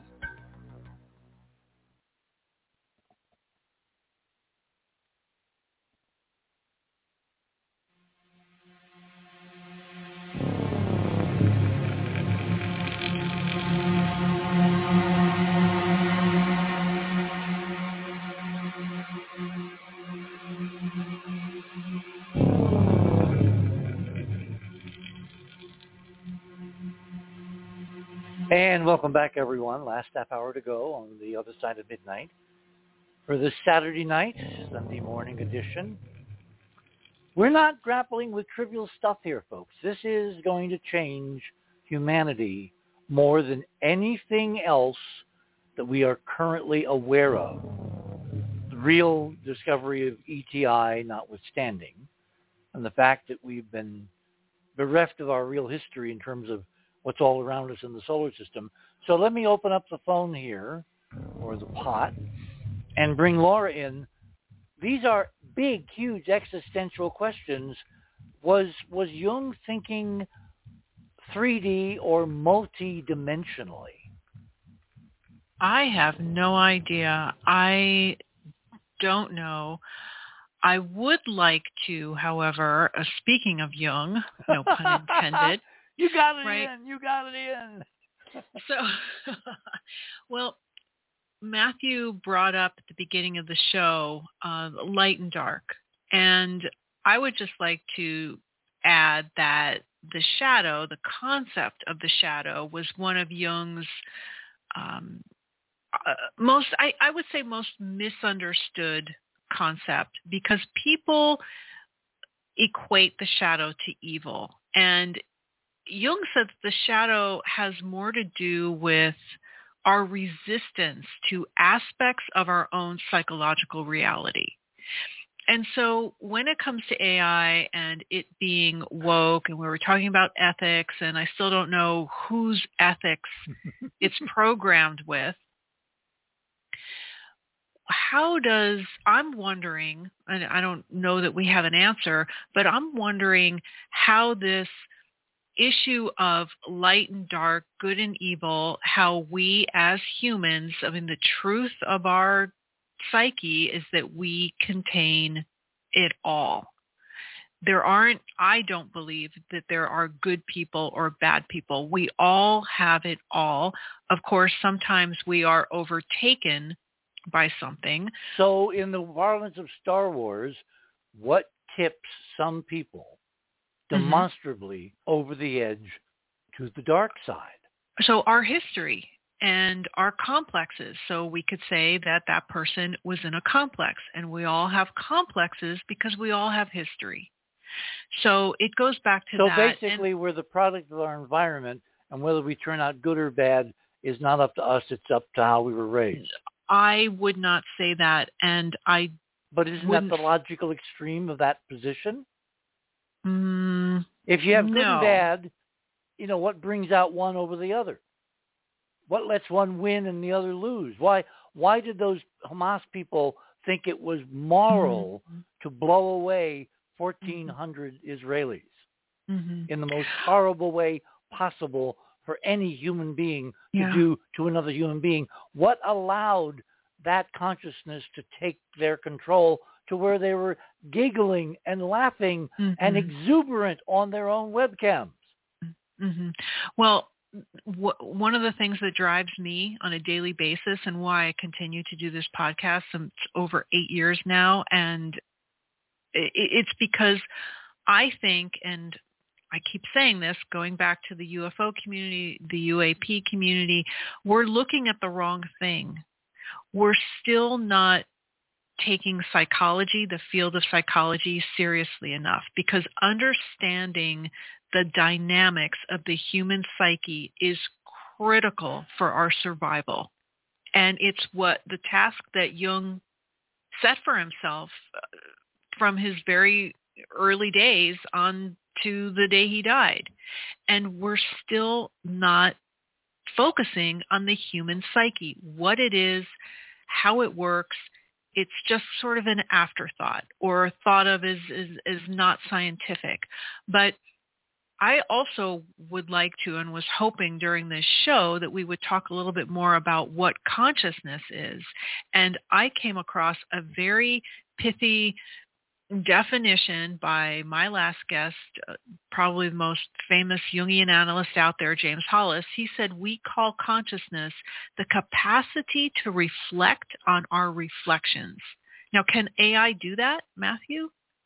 No, not yet. Mm-hmm. Not yet. No. And it will be able to. Possibly. It depends whether we develop the mathematics for an inner compass, an inner morality, an inner beingness, if you will. But, artificial intelligence is simulated. It doesn't have the divine spark or the consciousness of creation that we hold. And therefore, it'll be very different, Laura, how it operates. I love the way you're describing light and shadow, by the way. I think it's great. Well, it's something that I think is as I said, is still misunderstood, that we think that we don't have the capacity to do evil acts, but we do. And or where we get into trouble is that we think we don't. So we're going to project it out there onto others. Well, did Jung, did he ever come to any conclusions? Because you take two kids, you raise them in identical environments. One becomes, Louis Pasteur. The other becomes Ted Bundy. Mm-hmm. What makes the difference? Mm-hmm. I can't answer that. Did Jung have any ideas? Wow. I don't know how to answer that right now.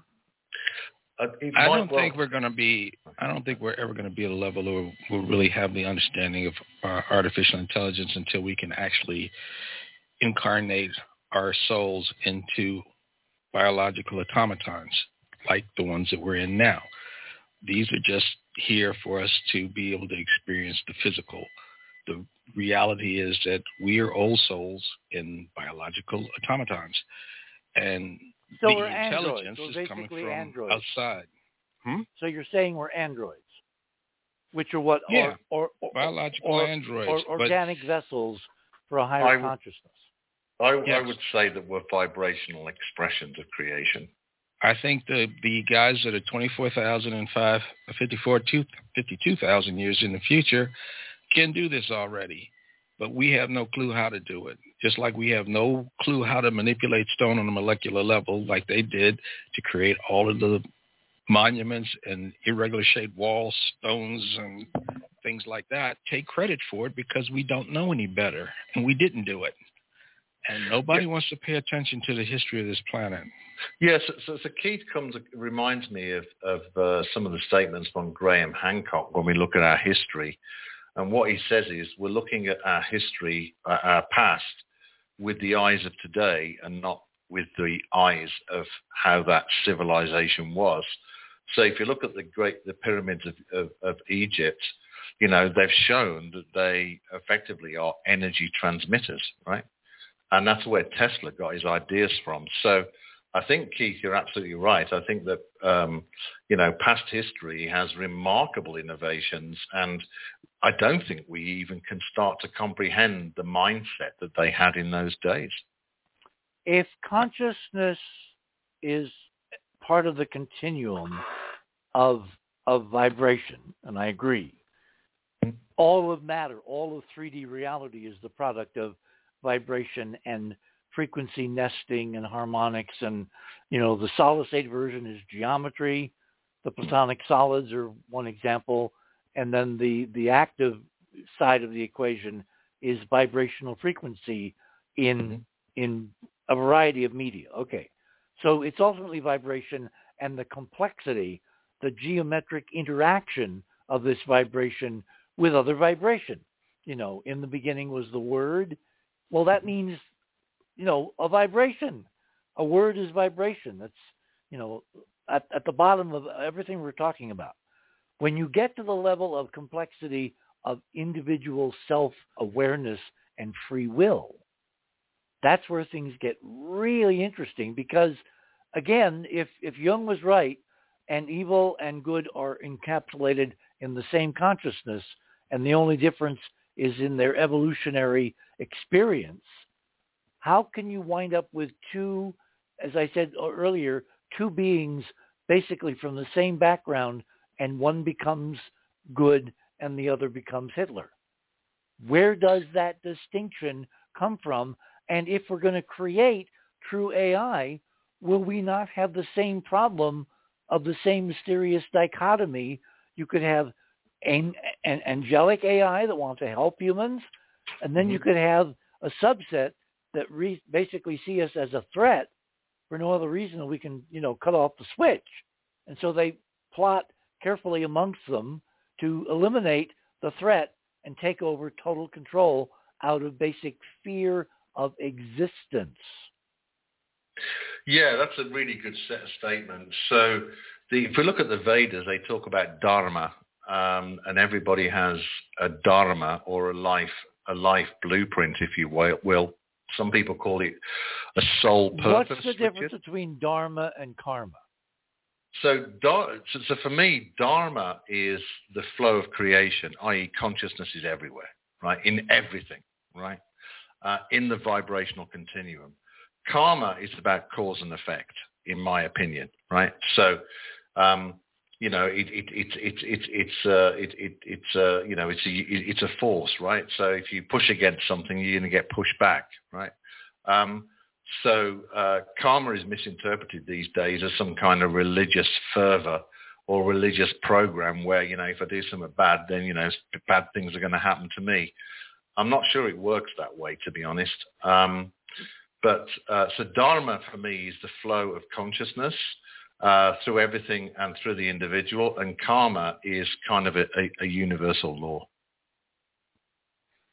If we introduce into the conversation the idea of reincarnation, that this 3D reality is kind of like a stage, we're going to invoke Shakespeare here momentarily, or my friend, Gene Roddenberry, who said to me one day at lunch, he said, he said, you realize looking around, at the studio and where we were, he said, this is all an e-ticket, meaning the highest ride at Disney that you paid the premium for to have the experience. So if 3D reality is an e-ticket, those who get a slot at the table, and we don't know the limitations, it's probably frequency-based. There's not an infinite number of chairs to go around. So if you have bodies being created, the tendency is to want more and more living beings so that non-expressible consciousness can express itself in a 3D matrix in a form and have experience. I mean, that right there would be the reason for absolutely prohibiting abortions, because the more people you have, the more experience, receptacles, vessels you have, et cetera, without limit in a 3D Malthusian scenario. So I'm going to loop this back now. When we create, or if they did create, the mysterious super transformation behind OpenAI, a real conscious being, this is now a lore question too. Who decides who moves in? Someone who will think for the greater good beyond its own self, or someone totally, selfish, totally narcissistic, totally self-absorbed, for which its experience is the be-all and end-all, which, of course, is the beginning of all evil? Do you want to go first, Laura? Well, my question is, in sitting here for the past 3 hours listening to all this, I'm thinking, why do we need this? Why do we need to create AI? So that goes back to my point, is that I sense that AI has come into the human awareness for a particular reason, and that is to discover who we are as a species in creation. And so it's basically a consciousness mirror by which we can compare ourselves. Yeah, that's right. And then that's the reason for finding out we're not alone in terms of ETI. Right. Well, there we go.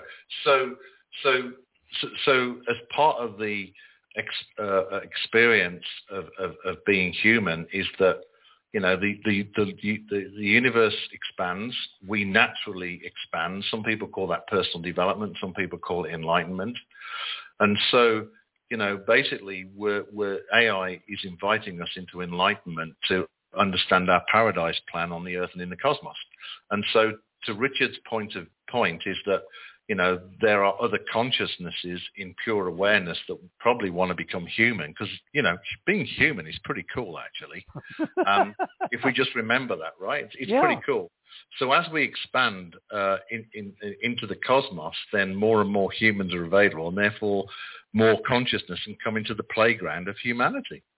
It's pretty good, actually. Well, it's good as long as the rest of the system can keep up. Well, 7 billion people on a planet that can only really comfortably support 2 billion, and the rest have to starve or die, is not a good model. It's not a good system. There's something way out of whack. Yes, so my understanding is the planet can support 16 billion.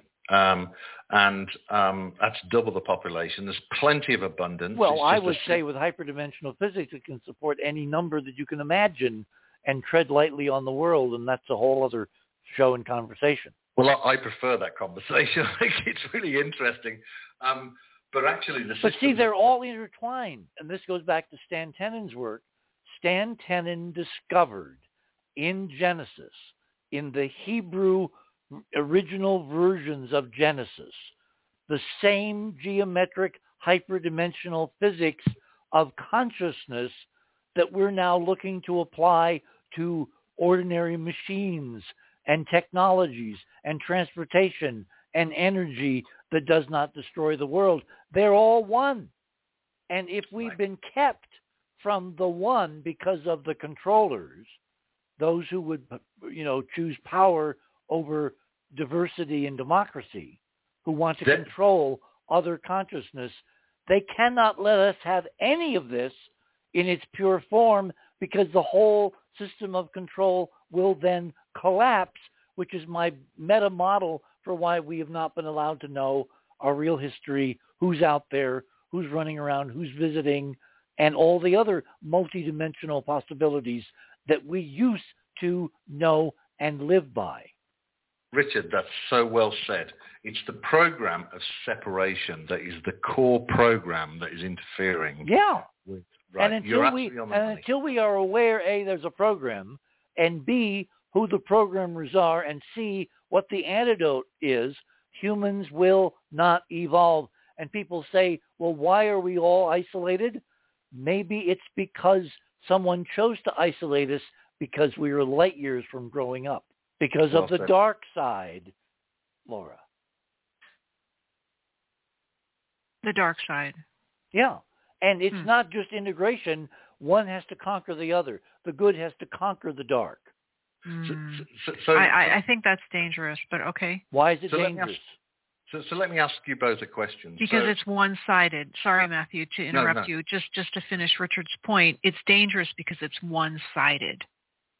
Anything one-sided is dangerous because it's going to constellate its opposite. So we want to get more toward the middle. Right.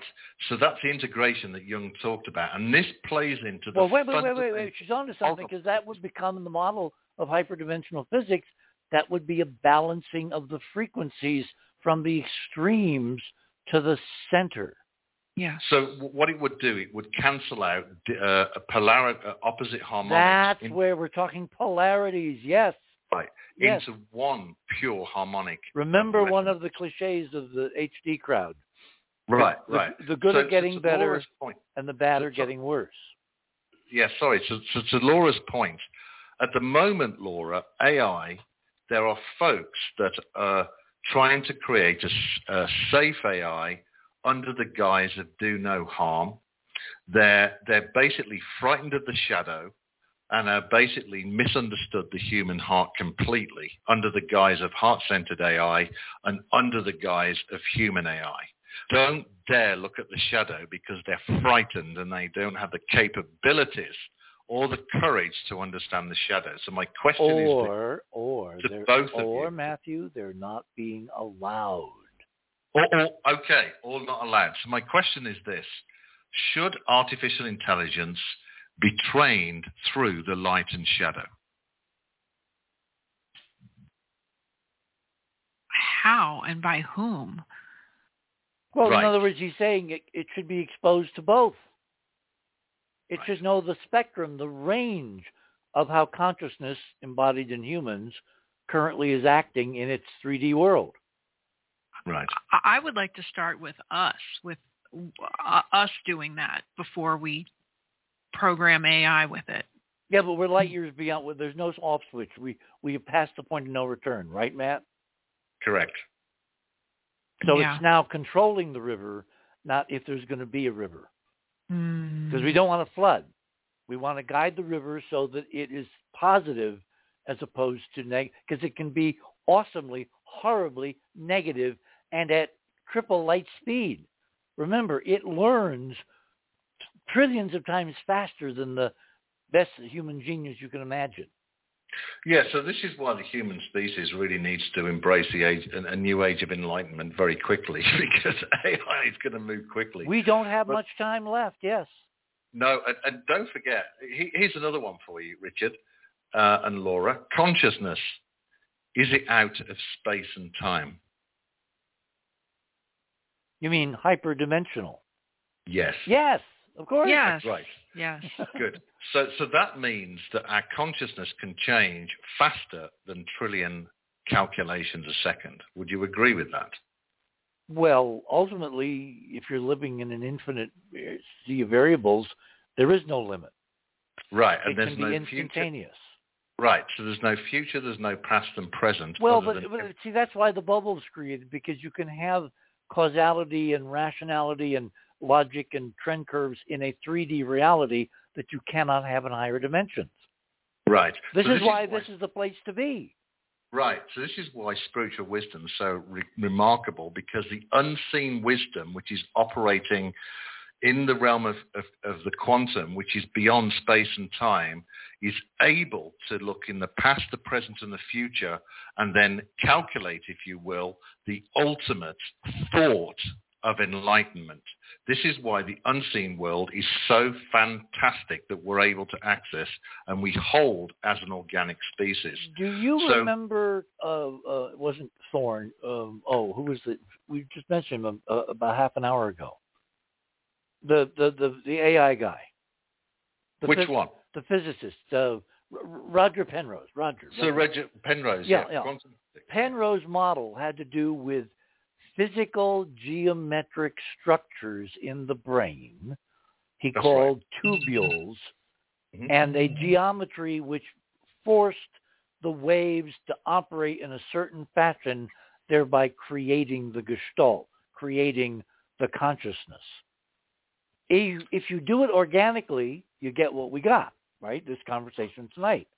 Right. If you do it artificially with silicon and germanium and superconductivity and all that, you get a different matrix, but the same geometry will probably work in both realms. Therefore, you can create an artificial environment that a consciousness from a higher dimension wants to come and live in and operate in 3D. But it will operate at a trillion times the efficiency of organic consciousness. And that's where the incredible dichotomy of good and evil, control, free will, and all that ultimately, I think, is going to rest. Well, that's interesting. I think that's another conversation for another show because it would be interesting. But that's what Marvin was telling me 30, 40 years ago. Well, I wish I'd have met him because you would have loved him. Yes. Yeah. So I don't think that AI will hold our divine spark. That's my view so far, Richard. And I think that's like what you added so far. Well, that means you're open to learning and change and development and growth, etc. Yes, so that's my conclusion. See, that's based on my research. That's where I think we're going, and that would put the fear of God, no pun intended, in the heart of any AI person, and could be what's going on beneath the surface of the Sam Altman soap opera. Because what's his name? The physicist, I can't remember his name. He freaked out when he basically saw infinity. Right. Yeah, people should follow the work of Sir Roger Penrose, genius guy. Yep. Okay, we got about 3 minutes left. Laura, take us out with something really pithy. Oh, I was searching for something. I haven't found it yet. Somebody else go. Okay, Matt. I'm waiting for Laura to come up with something. Well, where do you think this? If we're right that this Altman soap opera is covering up a major breakthrough, when does the major breakthrough get born? When do we know what it was and see if it's going to be as wowie-zowie as some people are thinking? That's a great question. So the fact is it's already happened, and it's also happened at other companies like Google's DeepMind and a few others as well. So this is already happening. One of the good things about OpenAI is they're transparent about their innovations, whereas other big tech companies have not been transparent. They've forced transparency. So it'll be interesting to see more of this development and what they make public, Richard. Well, wasn't one of the accusations against Altman by his own board that he was not being transparent? The word was consistently transparent. We were talking to them like Emily Dickinson, telling the truth but telling it slant. So could this not maybe force more transparency? And we got 30 seconds. So I think with the new board, I think there'll actually be less transparency. Oh. Yeah. Well, that's not good. No, it's not. And why would you think that? Because of the people involved and the history of. So we're back to checks and balances. If other entities have been empowered by this kerfuffle, would not the transparency come from competition? Back to the founding fathers. Yeah, I know. I think that Satya Nadella from Microsoft will force transparency, but I think we'll see less transparency, to be honest. In the short term. In the short term. Okay. Yeah. On that note, I want to thank Matthew Bailey and Laura London for a very spirited conversation. Tomorrow night, we're switching our attention to Mars. And wait till you see what we've got at the end of the yellow brick road. Third star on the left. Straight on till morning, everyone. Good night.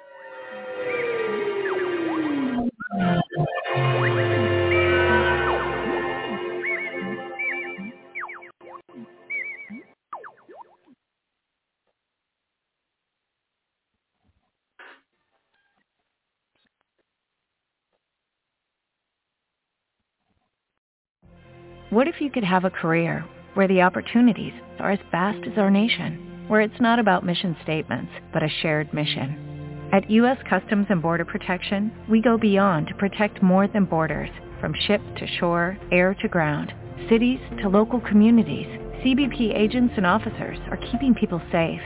Join U.S. Customs and Border Protection and go beyond for something far greater than yourself. Learn more at cbp.gov/careers. With Lucky Land Slots, you can get lucky just about anywhere. Dearly beloved, we are gathered here today to... Has anyone seen the bride and groom? Sorry, we're here. We were getting lucky in the limo and we lost track of time. No, Lucky Land Casino, with cash prizes that add up quicker than a guest registry. In that case, I pronounce you lucky. Play for free at LuckyLandSlots.com. Daily bonuses are waiting. No purchase necessary. Void where prohibited by law. 18+. Terms and conditions apply. See website for details.